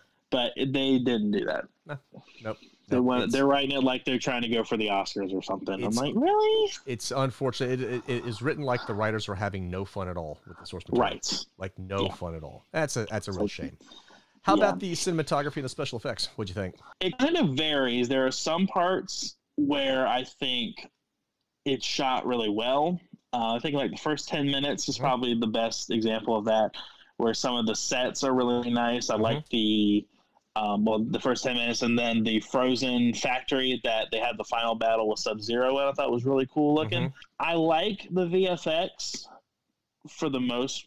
Well, I can't really think of any. I just like, oh God, that just looks so bad. Right. I can't stand it. Right. But because of the budget limitations, when they used it, it was probably it had to look good, but it had to be for like, a split second. Yeah, you got it. Yeah. Yes. And that's very unfortunate. Yes. When the characters are using their powers, I think it's actually pretty cool. Yep. And that's great because the actual fight choreography is, for the most part, is pretty bad. Yes, it is. Which you don't expect from Mortal Kombat. Agreed. It's kind of the big because they all know how to fight. Right. Yes. I think you're right. I think the movie was shot just fine. I don't really have any complaint with how it was shot. The special effects, I agree with you. When they had to do the big special effect moment, they looked good. The problem is they were limited in how many of those moments they could have. Right. And how long those moments could last. So there are very few of those moments, and when they do happen, it's super short because the budget's so small. And also because the budget is so small, in a lot of the fights, they use their powers very sparingly. Yeah. And I'm watching these fights going, why is Liu Kang not using his powers at all? Like, this makes no sense. It's because they don't have the budget for him to use it, but so often. Right. And, man, I got to tell you, that excuse they wrote into the script for how they have their powers was the dumbest thing I've ever seen in my entire life. Yes. You know what happens in Mortal Kombat? These characters fight, and they have superpowers. Right. It doesn't matter. Right. Or some arcana or whatever. It's like, no. It's like, this guy shoots ice from his hands. This guy shoots fire from his hands, and they're going to fight each other. Right.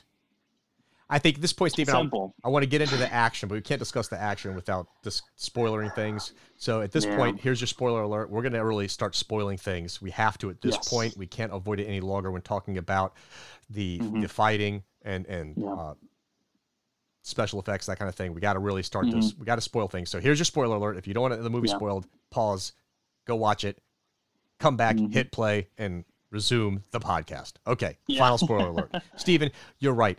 Before we hop into the action, the way they get their powers is utterly asinine. It just is. In Mortal Kombat, they have superpowers because it's a freaking fantasy world. Don't worry about it. Who gives a crap? It's utterly irrelevant. It doesn't matter. Nobody cares. Nobody cares. You know, in Dragon Ball, people have superpowers because no one cares. Yeah. Because it's freaking Dragon Ball. Don't worry about it. Yes, because Dragon Ball. Right. Because Mortal Kombat. This is why they can do these things. And somehow they have to, you're born with the Mortal Kombat symbol birthmark, and that means that you're a special gifted person who can be part of the tournament, who can unlock a superpower in some time of need or crisis or during a fight or something. Whatever. Yeah, I think it was when they get angry. Right. Okay. Right. So the Hulk, what's the word? The Hulk thing. Yes. The Hulk protocol. Right. Cool. Right. That's a stupid idea. Yes, it's utterly stupid. It's not needed. It doesn't make the story. Overly complicates things. Thank you. It does overcomplicate things without making anything more interesting, without making anything more unique, more fascinating. It's a stupid idea. Overcomplicated, stupid idea that lends nothing to your story. If you wanted to bring something that's overcomplicated, that's not part of the franchise, ask yourself, does it make it better? Does it make it better? And if the answer is no, you don't do it. Yeah. Just for example, because they do this as the excuse to introduce like their signature powers, their signature move. Like Kano has the eye, the eye beam. Yep. Because a cyborg eye is just too goofy for exactly Mortal Kombat. Oh my god, we have standards in Mortal Kombat. Yeah, and then it makes you like ask questions like, well, why didn't they just give Jax big arms? Right. Why did they give him little tiny arms? And his power is that he makes his arms grow bigger. That makes no sense. That is dumb. It is dumb, even for fighting a fighting video game. That's dumb. Period. Because it makes who gave him those arms, which was Raiden and Kung Lao, look really stupid. Yeah. Why is like when you play Mortal Kombat and you see Sonya Blade shoot those pink things out of her wrist, do you think, oh, that's her superpower, or is it she has some technology that makes it happen? Exactly. Usually the tech. Yes. But now it's her superpower, which is so stupid. Yeah. The tech was fine. Yeah. It was totally fine. Jax, she stands next to a dude who has gigantic metal arms. Right. Why do you need it's actually her special Arcana superpower. So dumb. Yeah, that's the stuff that makes people look at Mortal Kombat and go, that's dumb. Yep. You got it. You got it. That's how you make people mock your franchise. Absolutely agree. Because these days, with the Marvel movies out, with DC, with Fast and the Furious, people are willing to take a lot of stuff, a lot of goof, a lot of silly nonsense, and they will roll with it. Stop trying to over-explain everything. Yeah. It makes things worse. This is the problem with Wonder Woman 1984. Yes. You know what? Steve Trevor, I almost said Steve Rogers. Steve Trevor, he's alive again. Don't worry about it. His body came back. Don't worry about it. Move on. Because your explanation was utterly asinine and conflicts with the movie. Made the movie worse and gave people something to complain about. Yes. We don't need rapey Wonder Woman. Yes. We don't need it. That's why one of the big rules of screenwriting is just it's not a written rule, but it should be, is keep it simple, stupid. Yep. That's right. So it sounds like we're nitpicking parts like this, but this is really just indicative of how bad this script really is. Absolutely agree. Even give and seriously, go back and listen to our podcast of Godzilla vs. Kong. We grade based on what type of movie you are. So I'm not going to employ artsy indie film standards to your smash 'em up, beat 'em up video game movie. That's right. My Martin Scorsese standards of what I expect from a movie will not be applied to Godzilla vs. Kong or to Mortal Kombat. I have a different set of standards. You hear that, and that's why we liked Godzilla vs. Kong so much. Well, even with the proper standards, in this case, an fighting action video game movie, it utterly fails. It's horrible writing, period, end of story. Terrible. Steven, People are probably listening to us go, look, I'm not watching Mortal Kombat for the acting or for the story. I'm here for the fighting. So you know what, Steven? Sure. Let's get into the fighting, shall we? Let's talk about it. Let's talk about it, all right? Sure. We have several fights. This is what we have. Yeah. Let's go through them all as we get to the meat of the review, because this is why we're all here, right? The first battle is Scorpion versus Sub-Zero. It lasts for 1 minute, 40 seconds. It is a very traditional martial arts fight. It is set back in the past. Yep. In feudal Japan. Both Scorpion and Sub-Zero, humans at this point, regular humans. Right. And they both get good offense.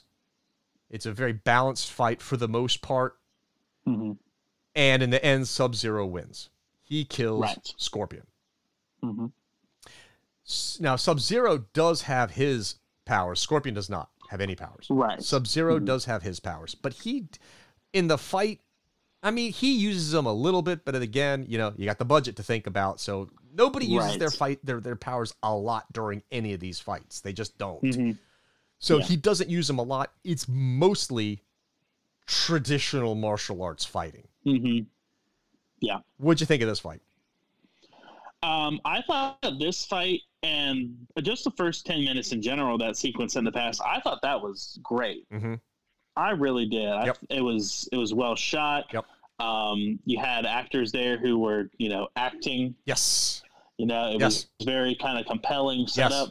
The movie pulls a fake out on you. It does. Because you watch that and you're like, oh, this is actually really good. Yeah. Yeah. And the fight, like the camera, it's placed, for the most part, placed far back enough. You can see the moves. It seems like there's some choreography going on. Absolutely. There's some style to the fights. Like they both fight in a certain way. Definitely.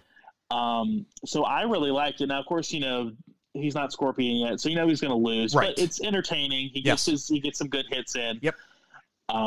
So I really like that fight a lot. I think, that's probably my favorite fight of the whole movie. There's one that's close, but I would agree with you, Steven. The movie starts off with what I think is the best fight of the movie, and boy, you're right. It sets up expectations and then completely knocks them down. It says something, because we'll get to this as we get to the other fights, where it sets up a certain expectation for how they're going to be filmed, how they're going to be choreographed. And as we get to other fights, it's like, did you have 2 second AD teams that did these fights? Yes, agreed. Because, I mean, it's no secret nowadays in Hollywood, the directors usually don't shoot the action scenes. Right. They have a team that does that. Right. And they, you know, sign off on it and cut it and blah, blah, blah. But, yeah, that we'll get to that. We might get to that soon. I'm with you. This fight scene was well choreographed. I liked that the camera was far back, so you got a good view of everything. It was really well done. I was excited. I was like, wow, if they do such a good job with a traditional martial arts scene like this, the other scenes are going to be mind-blowing. Right. Anyhow, move forward. We get a fight between our main character, Cole, versus random cage fighter. Right. This scene goes on for about 1 minute, 20 seconds. It is a very traditional UFC fight. The cage fighter wins. It's really, this fight here is to establish that Cole is a loser, which I could have told you that without this. He's a loser who's not very good at what he supposedly wants to do. This fight scene, it achieved the goal of making me think Cole is a loser. But I didn't find it to be a very particularly well done fight scene at all. No, it's because I felt like because they had a scene before where the guy who is paying him to fight says that he has no defense and he's too aggressive, which sounded at the time like, wow, that's a very heavy-handed little piece of dialogue there. You're trying to rush some character development, and then you proceed to see that happen. And you're like, wow, you could have just shown me this, and saved me that time. But okay, I don't think it's such a jarring cut from, you know, looks like somebody, from like maybe the Hong Kong cinema came in and said, hey, maybe you should do this, do that with the scene. And then it cuts to what most American action scenes look like nowadays, which it's kind of cutty. It's too close. Yes. Yes. It's not as bad as some of them get later on, but it's still like, but it's getting people in the toward crowd there. are in the way, and like, okay, like what's happening? Yep. And then before you know it, it's over. So not good. It's not good choreography. No, definitely not. All right, next fight is Jax versus Sub-Zero. This one goes for roughly 1 minute 10 seconds. It is a very one-sided fight of Sub-Zero kicking the crap out of Jax. You get the first dose of what you come to expect of that well-known trademark Mortal Kombat violence. You finally get it in this fight when Sub-Zero freezes off Jax's arms and then shatters them, leaving just two bloody stumps, and then pushes him off the ledge where they were fighting, so he smashes to the ground, apparently dead and defeated. Right. I like this fight because while it was very short and one-sided, it did deliver the vintage Mortal Kombat level violence that we come to expect, and we got a little more use of powers from Sub-Zero. So I thought, okay, I mean, not great choreography to this, but that's not the point of this fight. This point of this fight was to get Sub-Zero over as this super-powered badass who can obliterate what we are told is a very good human-level fighter. Right. To set the power difference between a Mortal Kombat fighter and just a regular good human fighter. Right. And it's pretty, Jax is tall, he's muscular, he's buff. He's much bigger than Sub-Zero. Yes. And so I think that was a good way to get him across. You just look at the two of them and you might assume, if you don't know, right. I mean, we know, of course, right. but if you're watching the movie, they set it up really well, and Jax has some hits, but the fact that they don't phase Sub-Zero says a lot. Yep. And then, of course, he has his little, it's not a fatality, but a brutality. A brutality, yes. And that is like, even though I'd seen it in the trailer, it was still just like, wow, that was pretty cool. Yep. We then get the introduction of Sonya Blade. These aren't real fights, but we do see her immediately beat up Cole when he first shows up at her place, and then smack around Kano, who she has already captured, implying she's beat him off screen, and she smacks him around. So they really want you to know, hey, even though this small blonde lady doesn't look like she's a threat, she's really good. She's better than these guys. Again, Cole, I mean, I get it. He's a loser. But now you've jobbed him out twice. Once to a random cage fighter and once to this small blonde lady. At this point, I'm wondering why he's even a fighter, because he's not a small guy. And Sonya is played by a small actress. And I'm thinking, dude, you can't even beat this small woman? What kind of cage fighter are you? I mean, there's a reason why UFC has the men's division and the women's division. There's a reason for that. Like, I get you want to get Sonya over, but at this point, everyone's unpowered. Right. Cole shouldn't have, and he is a cage fighter, and he's a big dude. He shouldn't have just gotten jobbed out to an unpowered, emphasis on unpowered, Sonya Blade. Right. Really? And Kano, not a small guy either, who we're being told is super duper special forces trained guy too. Yeah. Again, probably shouldn't be jobbed out to an unpowered, emphasis on unpowered, Sonya Blade. So I thought that was like, that's weird fight psychology for those two guys. Again, you're just dumping too much on Cole at this point, I think, for me to take him seriously.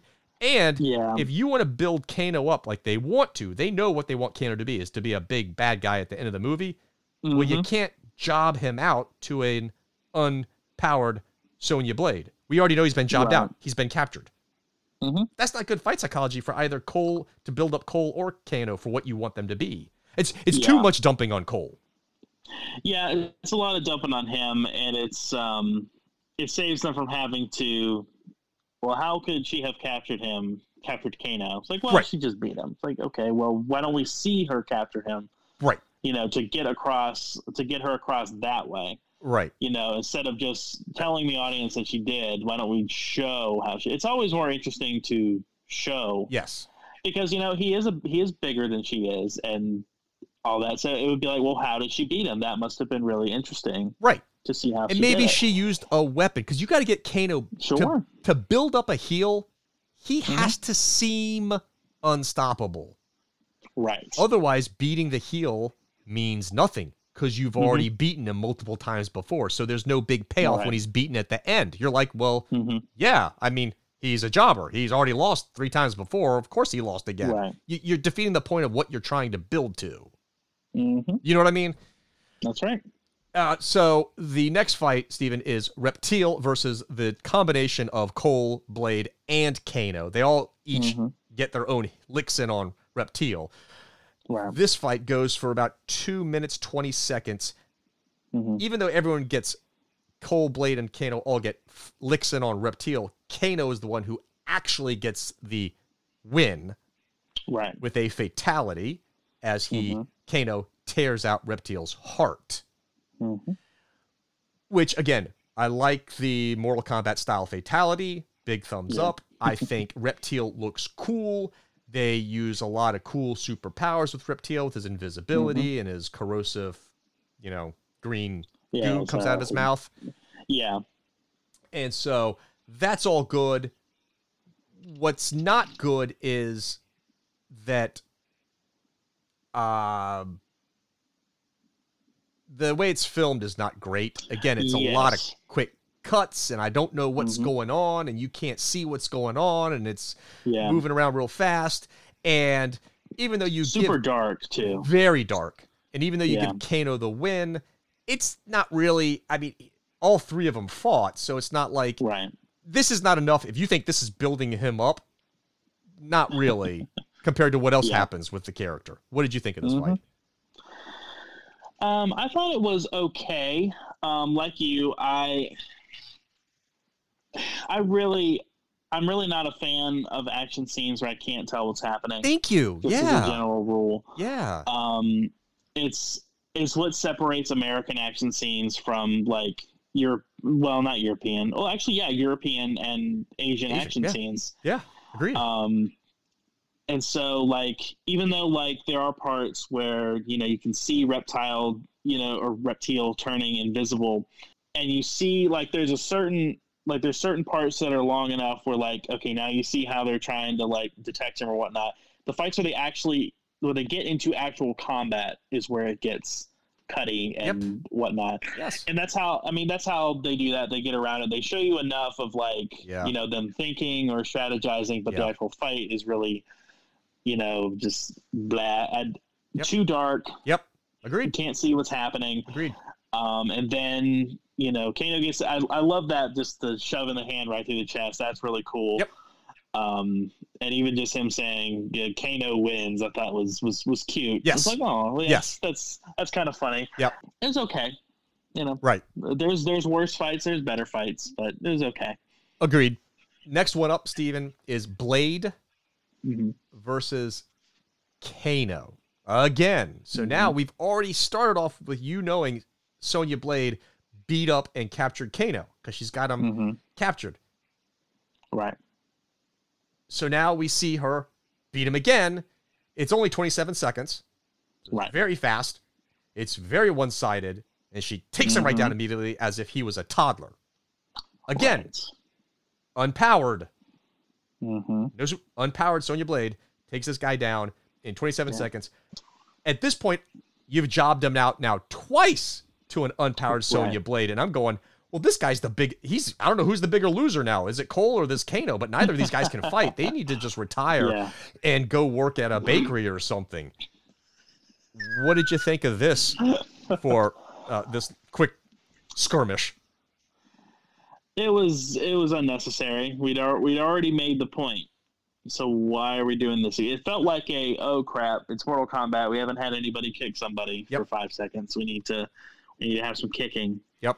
And it sets up this really odd like the jobbing out Kano joke. Yes. Because she's not the only one who does that. No. They do it multiple times, Yes. and it's like, Yes. how am I supposed to take him seriously? You don't. If you just keep making him a bitch. That's right. That's not a good villain. Yeah, So, it is definitely not a good villain. No. It's not Kano either. No. So the next fight is Kung Lao versus Cole, and this is as they're trying to, awaken their superpower, or their arcana by getting him angry, right? Arcana. Yeah. And so Kung Lao fights Cole, and this is about 46 seconds, Steven, and it's extremely one-sided with basically Cole being a punching bag. Again, we've now jobbed Cole out not once, not twice, but 3 times. And Steven, he doesn't get any offense in this. I mean, he gets no offense. He was literally a punching bag. I get, and this is see, here's a byproduct of a stupid idea. Idea of the stupid, overly complicated idea of we have to have them have a superpower that has to be awakened. Well, because of that, you have to have this fight, right? If you didn't have this stupid, dumb idea where they have to awaken their power, then you don't have to job Cole out a 3rd time. But now he's been jobbed out 3 times, and I'm like, look, there's one thing to make in wrestling. Yes, you want to make the babyface look vulnerable, right? Yeah. You want him to look vulnerable so when he gets the big win, you're like, oh my God. That's why in a lot of pro wrestling matches, the babyface gets less offense than the heel. So at the end of the match, when he wins, you're like, ah, because he's been getting his butt beat for a lot of the match, right?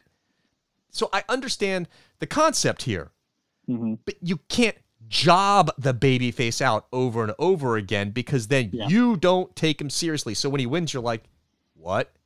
Huh? How did this guy, how did this loser win? So it's bad fight psychology. You've now jobbed Cole out 3 times. He's looked ineffective and useless 3 times in a row. It's bad fight psychology. That's not how you build a character up. Bad. What'd you think? Same. I mean, and it's trying to get over Kung Lao as well. Like this is you get over these characters by having them beat up Cole. That's how you do it. It's the easiest way to do it, I suppose. It's not very good. If it had been like, when he's on the ground, like he knocks Kung Lao over, then it would be less egregious because it's like, okay, well, he's not completely useless. He's not a total punching bag. And it would be consistent with Kung Lao's character because he's more, full of himself than Liu Kang. Now he's really skilled, but he has that blind spot where he can take advantage of it. He does have the ego. So like you can. But they decided not to do that because they didn't want to give Kung Lao any character. No, so. You could have shown that his pride gets him in trouble. His ego gets him in trouble sometimes. But no, we're not going to do that. No one gets character work. Right. Yeah. The next one is Liu Kang versus Kano. Again, we're trying to awaken your arcana, right? And so this one, Steven, goes all of 24 seconds. It is also one-sided. Kano is jobbed out again and treated, Steven, a complete punchline. I mean, he's a complete punchline in this scene. Now you've jobbed Kano out. I've lost track how many times you've jobbed him out. Once off screen and at least twice on screen. What'd you think of this? How does he get jobbed out? He gets tripped again. He gets tripped twice. I think there's even a 3rd one in there.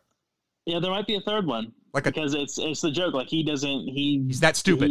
He's that stupid. Dumb. He's that stupid of a fighter.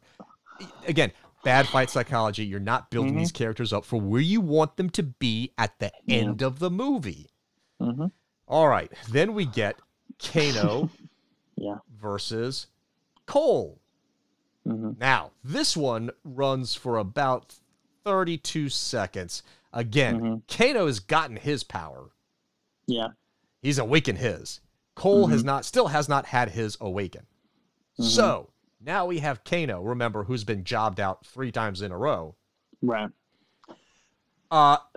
Just absolutely obliterate Cole without using his superpower, Steven. Doesn't use his superpower. So the guy who's been jobbed out 3 times in a row is able to pummel Cole to pieces, not using his superpower. So now this is the fourth time we've jobbed out Cole. Yep. And jobbed him out to a dude who's been jobbed out 3 times. Like, this is just the worst fight psychology for all these characters I have ever seen. This is horrible. What'd you think? Yeah, I agree. It's I figure because the whole purpose of that scene is, all right, we're going to force you to unleash your superpower. Yes. Or whatever it is. Yes. And so Kano has a deadly eye laser that can obliterate anything. Doesn't use it. But we're not going to use that. Nope. Because that might work too well. That make too much sense, right? Right. Why would we do that? Right. Just try to shoot him with the laser. That might work. Yeah. And Yep. yeah, which just makes it even worse when we'll get there. And by the way, these short little scenes, they're not filmed that great. They don't look dynamic. They don't look interesting at all. These are all very boring looking. All right. Yeah, definitely. Then we get Gorgo versus Cole. All right. This is filmed, is delivered, mixed in with a big fight scene of the bad guys versus the good guys, right? Of Jax versus Rico, Melina versus Sonya Blade, Liu Kang versus Cabal, Kung Lao versus Nitara, okay? So all these happen at the same time as Gorgo versus Cole, and you just go back and forth between all those fights, right? Right. All these fights run for, it's about a 7-minute, 20-second section of the movie. So all these fights about a little over 7 minutes long for all these fights. Right. The Gorgo versus Cole. After Goro pummels Cole to pieces, finally, Cole's stupid little superpower, his Arcana, appears. And it's kind of like this gold woven chest armor. And he's kind of, summoning powers of like Scorpion. It's this gold woven chest armor that can absorb energy and redirect the kinetic energy. And it also can create blades that he can use as weapons. And once he gets his superpower, then we get some vintage Mortal Kombat violence as he slices off Goro's arms and disembowels him and then sticks one of the knives through the eyes. Right? So super gory fatality there. I like the vintage Mortal Kombat fatality that we got. I like how Goro looks. He looks great. Yeah. What I don't like is that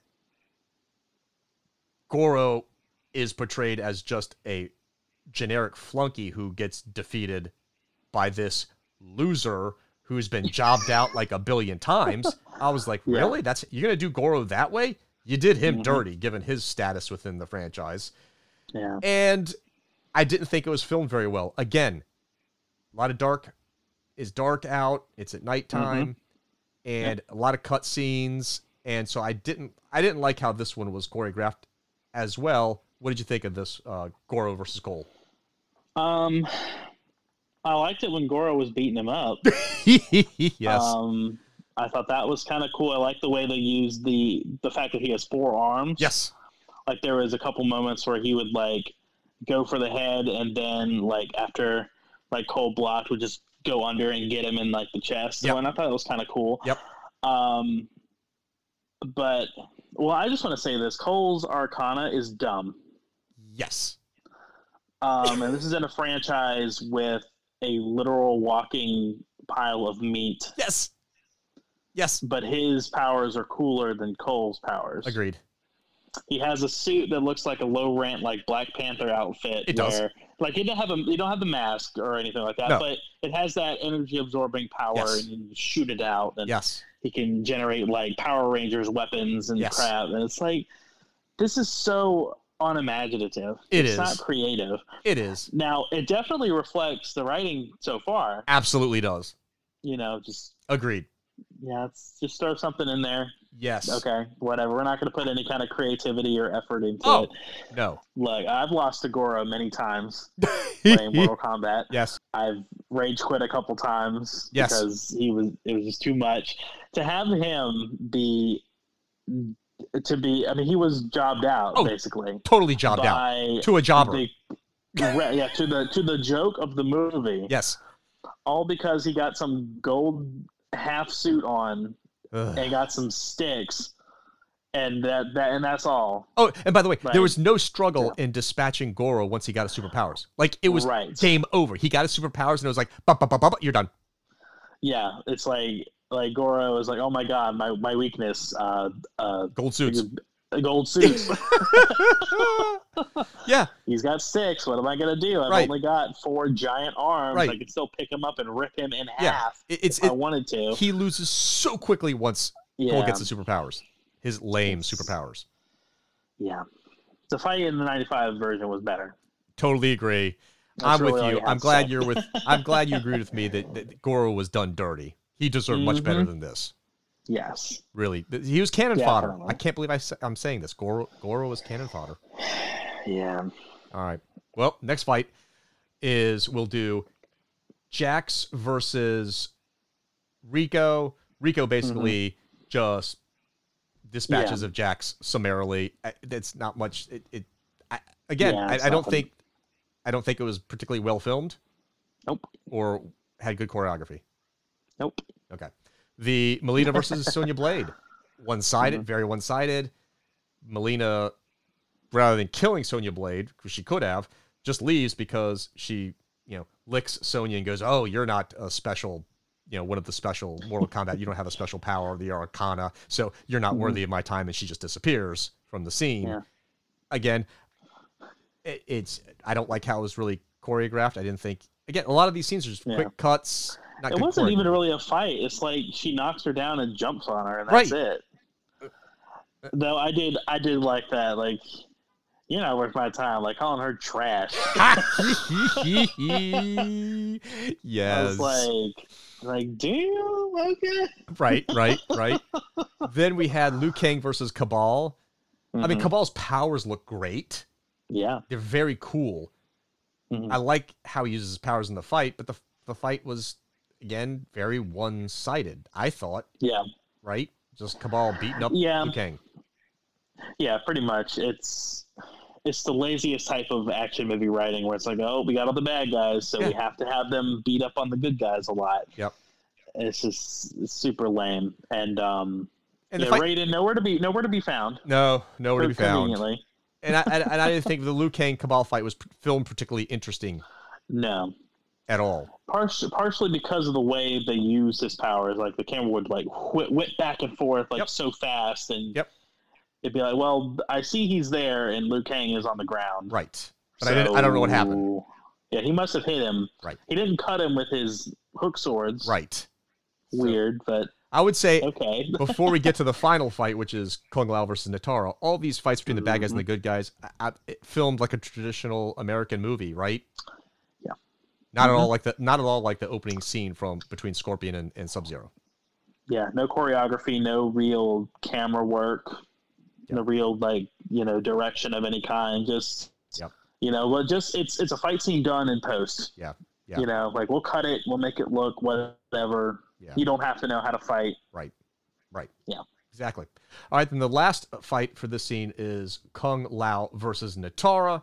This is easily the best fight of the whole movie, outside of the opening fight between Scorpion and Sub-Zero.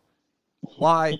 Because Kung Lao is my personal favorite character of the franchise, and he takes out Natara.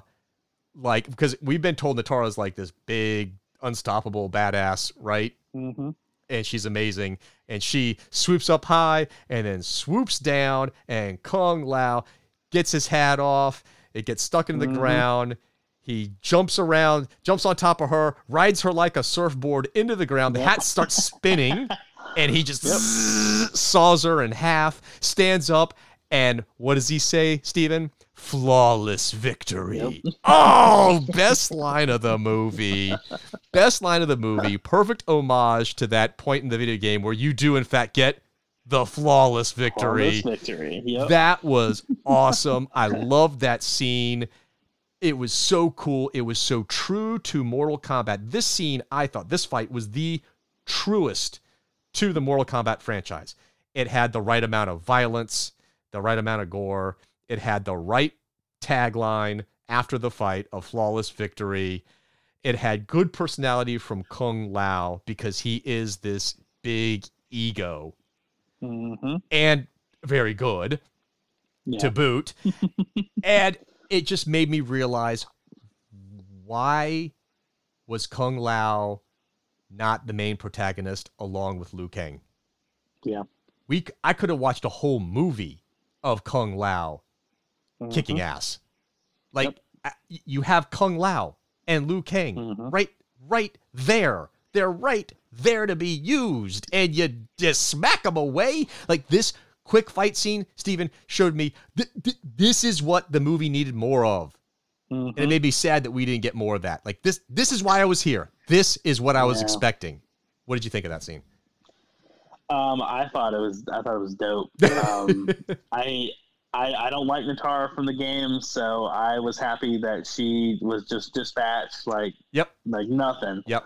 I mean, he literally he listens to her, like he's listening to see where she's coming from, and then just surfboard, slice in half, boom, over, done. Yeah. That's awesome. Yeah. Yeah. So cool. Yeah. Agreed. All right. Agreed. All right. Next one is Shang Tsu soul-sucking Kung Lao. Yeah. I was like, what? I mean, you barely used them anyway, but I was just like, really? Yep. Really? Do you guys know the video game at all? I'm not too sure you know who these characters are, but whatever. Yeah. What'd you think of that? Literally just showed him, like, listening, focusing, paying attention. Oh, here she comes. And then all of a sudden, he just gets blindsided by Shang Tsung. Like, what? If he had been, like, gloating, like, overly gloating, and, like, he got hit by one of them, like, green skulls that Shang Tsung shoots in the game, that would have been one thing. Right. But it didn't, because they decided they weren't going to go with the character moment. They were going to go with, well, we need to get over Shang Tsung, so just have him kill the only one who beat their bad guy. Right. And I'm kind of like, who cares about Shang Tsung's powers? Because they don't matter. He doesn't fight. He's like Raiden. Yeah. He's like Raiden. It's like, you don't need to build him up. You already know he's powerful, like Raiden's powerful, just because they're portrayed as gods. Right. They don't need to be involved in the fighting. Yeah. So anyhow, that drove me crazy. I do notice that Raiden, when after that scene, Raiden turns tail like a scalded dog and a coward, didn't like that either, and takes all the heroes and they go to like a little shadowy plane where they can all hang out and talk, right? Some otherworldly plane. But you know, when they teleport to that scene, you see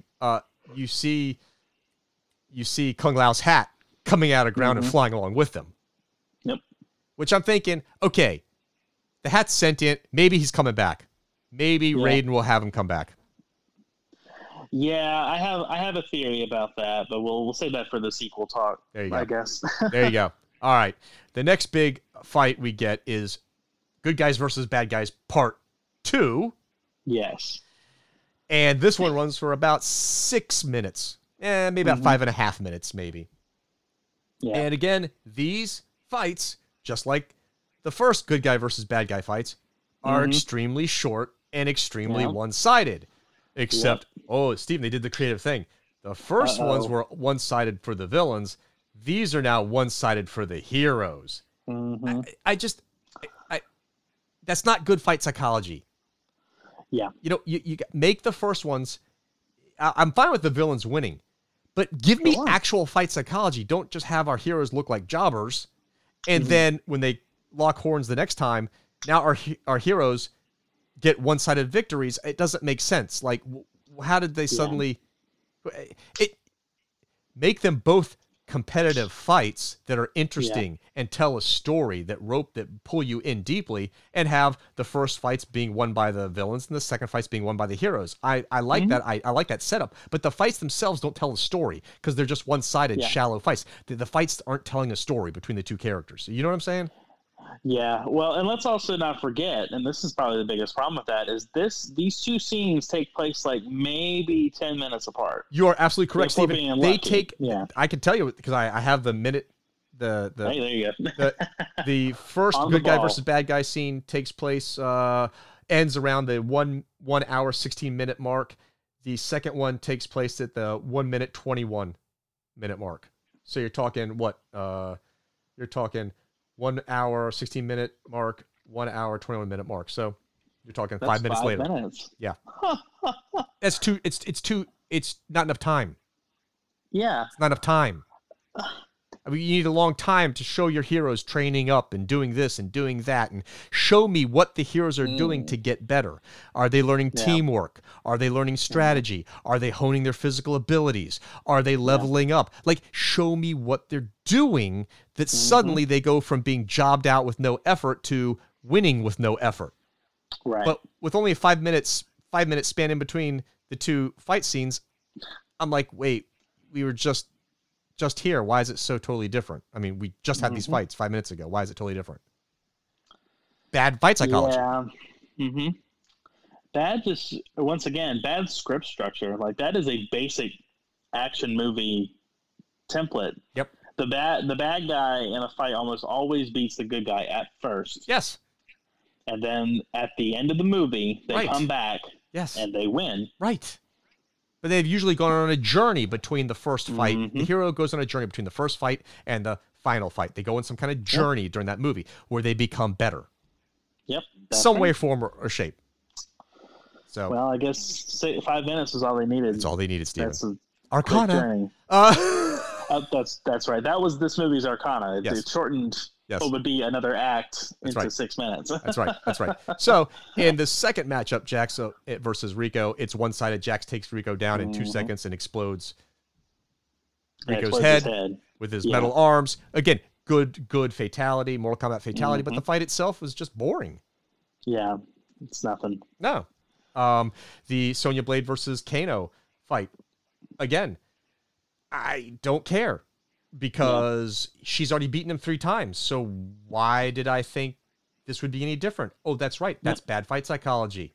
That's why you don't job him out to Sonya Blade 3 times before their big quote-unquote climactic fight, because it's not climactic. I'm like, well, this loser couldn't beat her before, so this will be fast.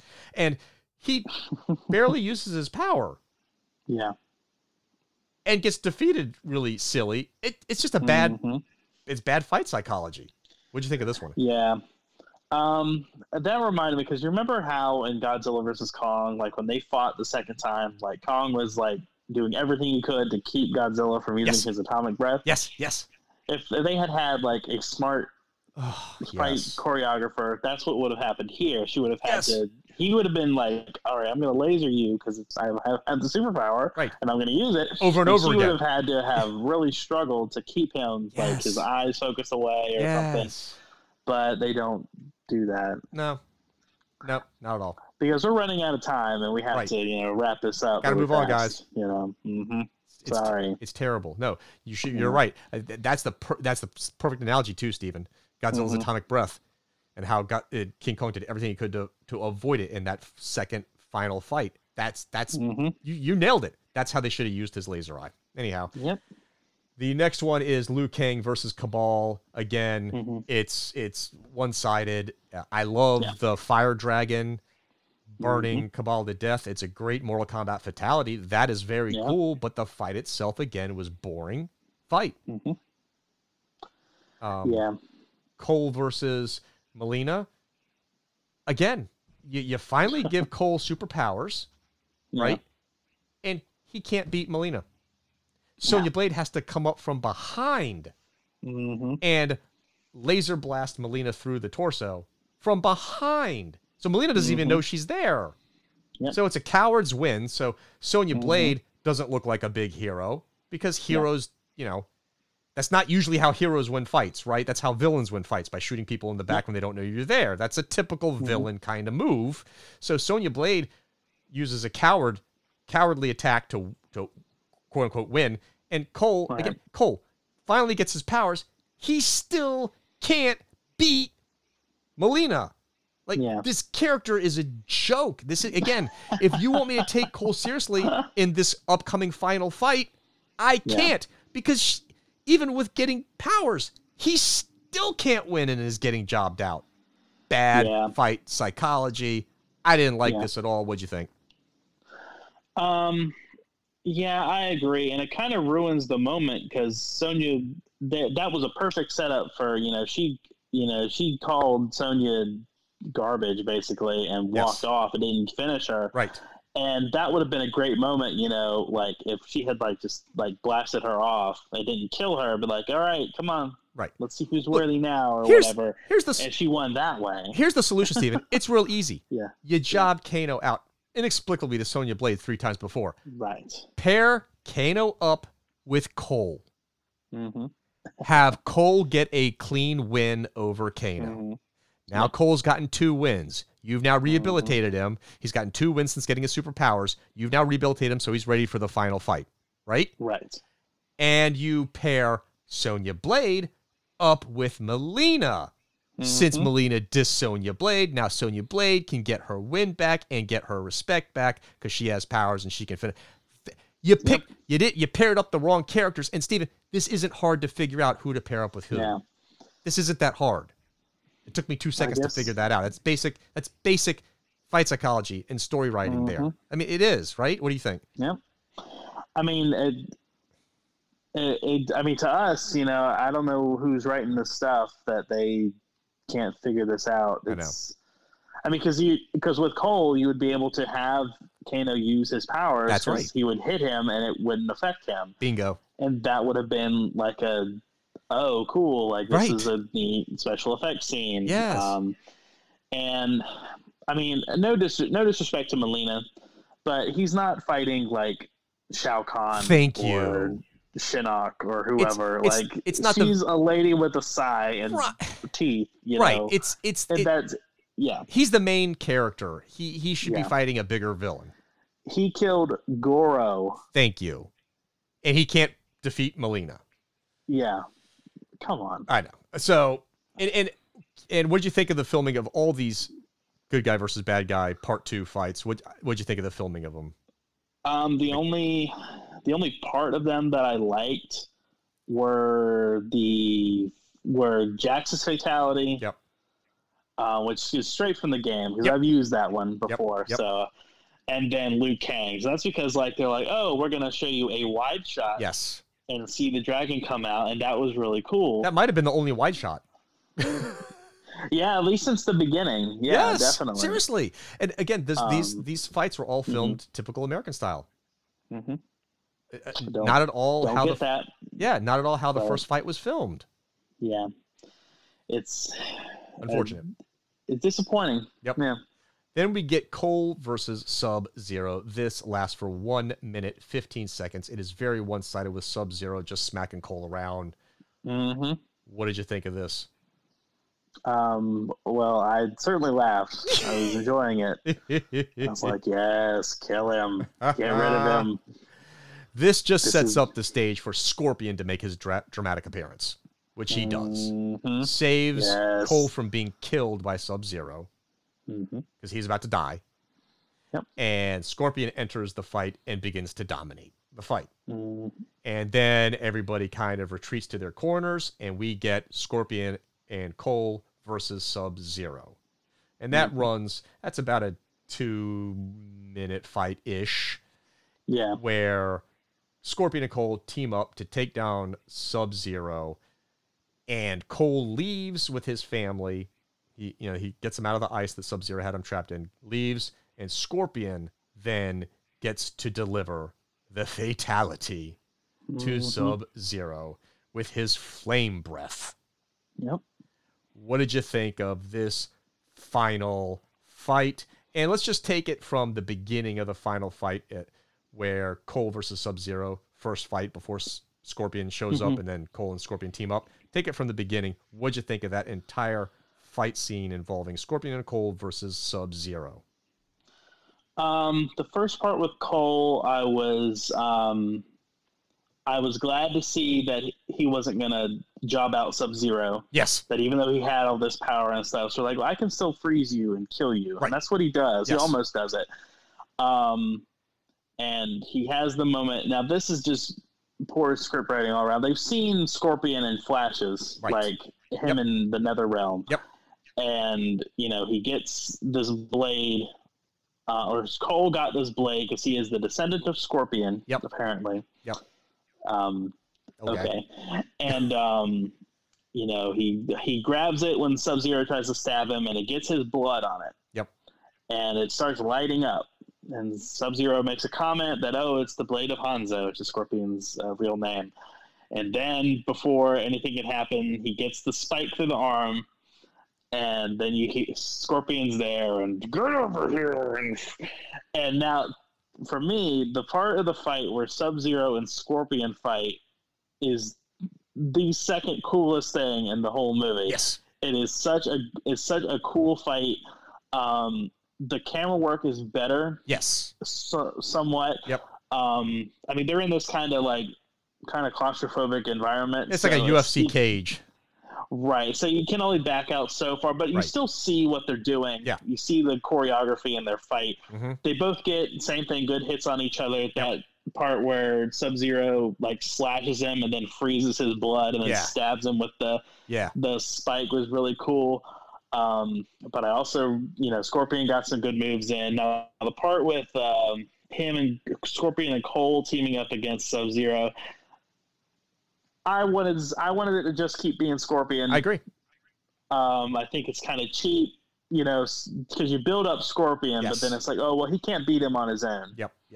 It's like, well, then why did he even have him here? Why not just have Cole defeat Sub-Zero? Agreed. But whatever. And I love that that fatality is straight from the original game, because that is what happens in the original. He roasts Sub-Zero. Yep.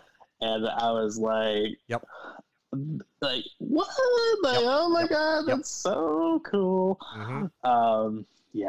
That was really, really cool, and it was a great way to finish it, because it's the slasher villain looking up at the one who's killing him. Is he see his eyes like, oh shit, this is it. Yep. And then absolutely. Yeah, I like cool. that ending. I'm glad Scorpion got to deliver the killing blow. A fatality.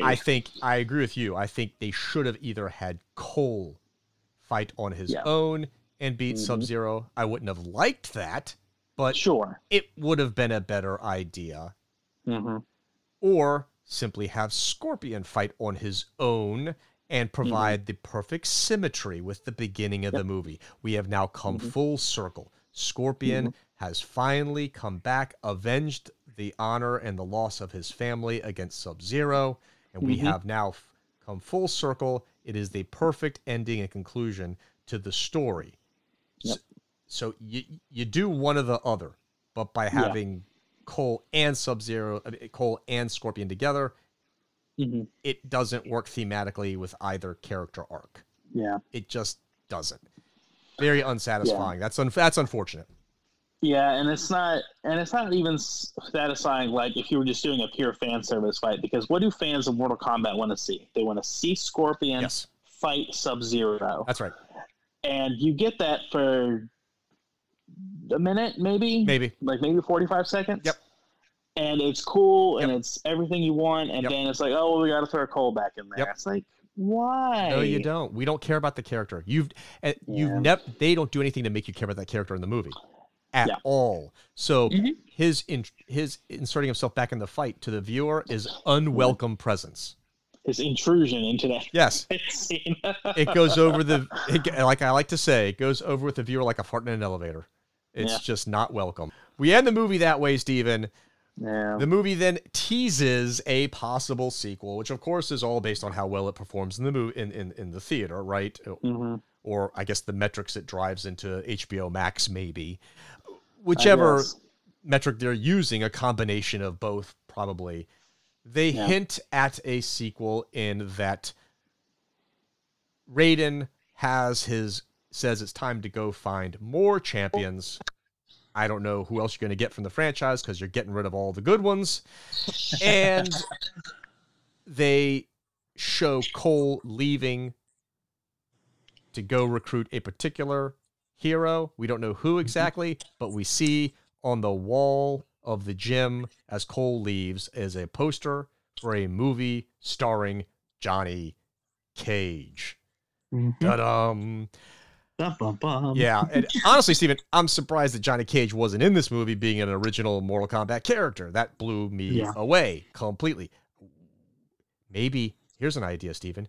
You don't have Cole in the movie, and you instead have Johnny Cage in the movie. I know that's crazy talk. Wow, listen to me. Anyhow, what do you think? Think we're going to get a sequel? And if so, are you excited?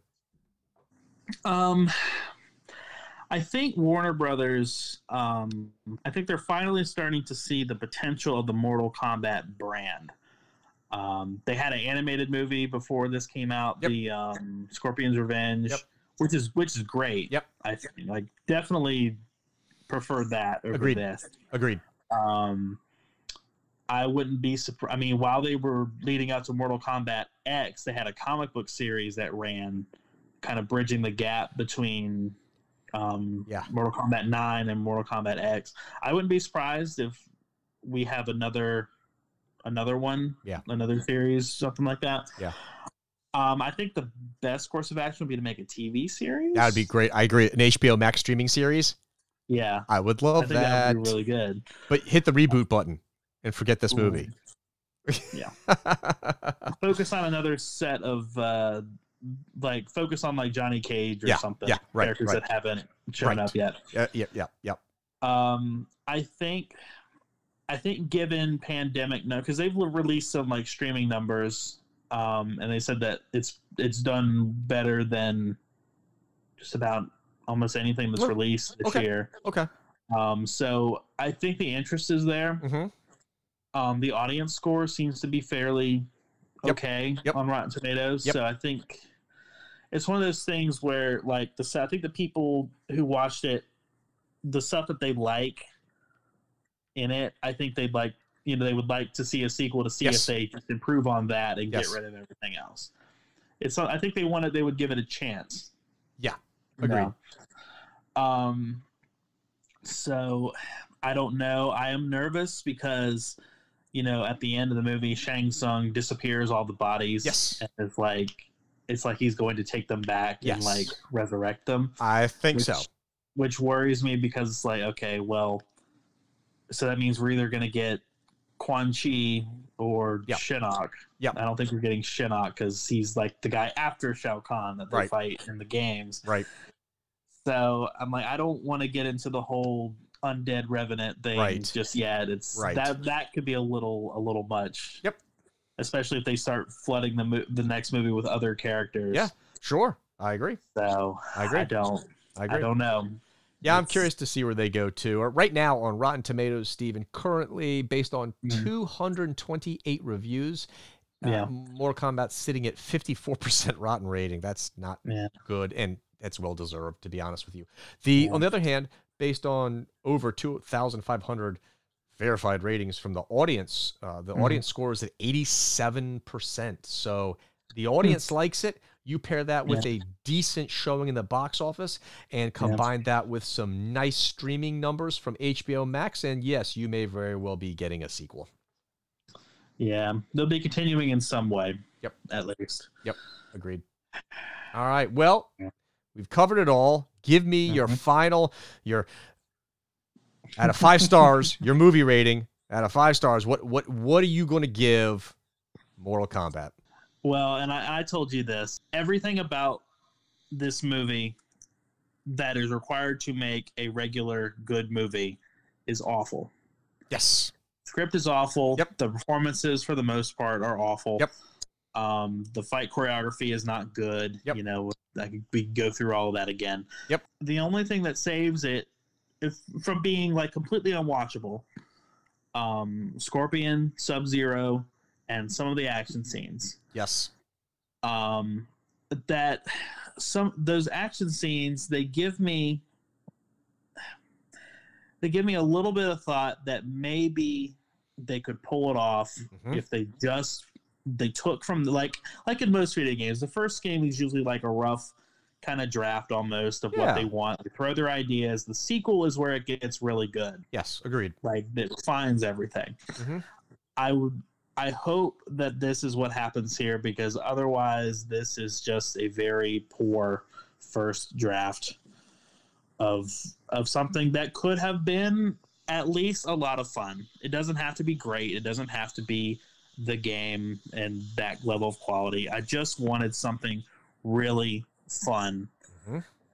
And, you know, when I already had a low bar to set for what you had to pass to get me to enjoy your product. Right. Then that is not good. Totally agree. I'm sitting here going, well, it wasn't the worst thing I've ever seen. If I had to rate it, I would give it, I'm going to be generous, and I'm going to give it a 2 out of 5. Yeah. Yep. All right. Yeah. Well, Steven, I'm pretty much right there with you for basically the exact same reasons. Yeah. That you've just outlined. Bad script, bad dialogue, poor acting outside of 2 actors. Yeah. And not good fight scenes. Honestly, bad fight the choreography was not good at all, except for the opening scene. And the fight psychology was largely bad outside of the opening scene.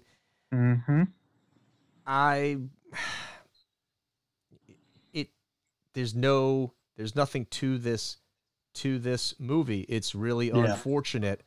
I didn't have high hopes, but I was very excited for this movie. I lowered my expectations given the size of the budget. I did lower my expectations some, but it fell short of even my lowered expectations. And like you, I was given just enough with some cool action moments. And then there were several that were legitimately cool and some neat effects, very judiciously used. It's enough for me to give it 2 out of 5 stars, I think is fair. And I would hope that if there's going to be a sequel, we use a completely different screenwriting team. You got to change your writers. You got to change your writers. And I would also change the director as well. I would like them to get a director who understands the Hong Kong style of fighting and how to film and lay out, choreograph fight scenes. I would like for them to hire a director who understands that style, knows that style well. And if not the director, then whoever you're going to put in charge of the B team to handle the fight scenes better be trained in that style or understand it very, very well and employ it. But I would possibly say you need to make a change at the director spot and 100% at with the screenwriters. You can't use these guys. They don't know what they're doing. Yeah. Yep. Absolutely It's unfortunate. It's unfortunate. But hey, fingers crossed that Warner Brothers sees enough success here. I think the fan reaction is going to be is obviously positive based on Rotten Tomatoes, and if it does well enough financially for them, I really do hope it does. Even though I'm not crazy about the movie, I really hope it does well enough because I want more Mortal Kombat. I want better Mortal Kombat, but I want more. Right. All right, Steven. Good enough. That wraps up this review of Mortal Kombat. We will be back. Our next episode, of course, we're going to dive into Falcon and Winter Soldier, so that'll be fun talk as well. Lots of fun stuff to talk about recently, Steven. A lot of good stuff to discuss. All right, my friend. At any rate, as always, please download and listen to the Comic Book Revolution podcast, and please rate and review us. As always, go to comicbookrevolution.com for the latest in our reviews and features, and follow us on Twitter at CBR Revolution. All right, Steven. It's been a blast. I look forward to next time. Until then, viva la revolución.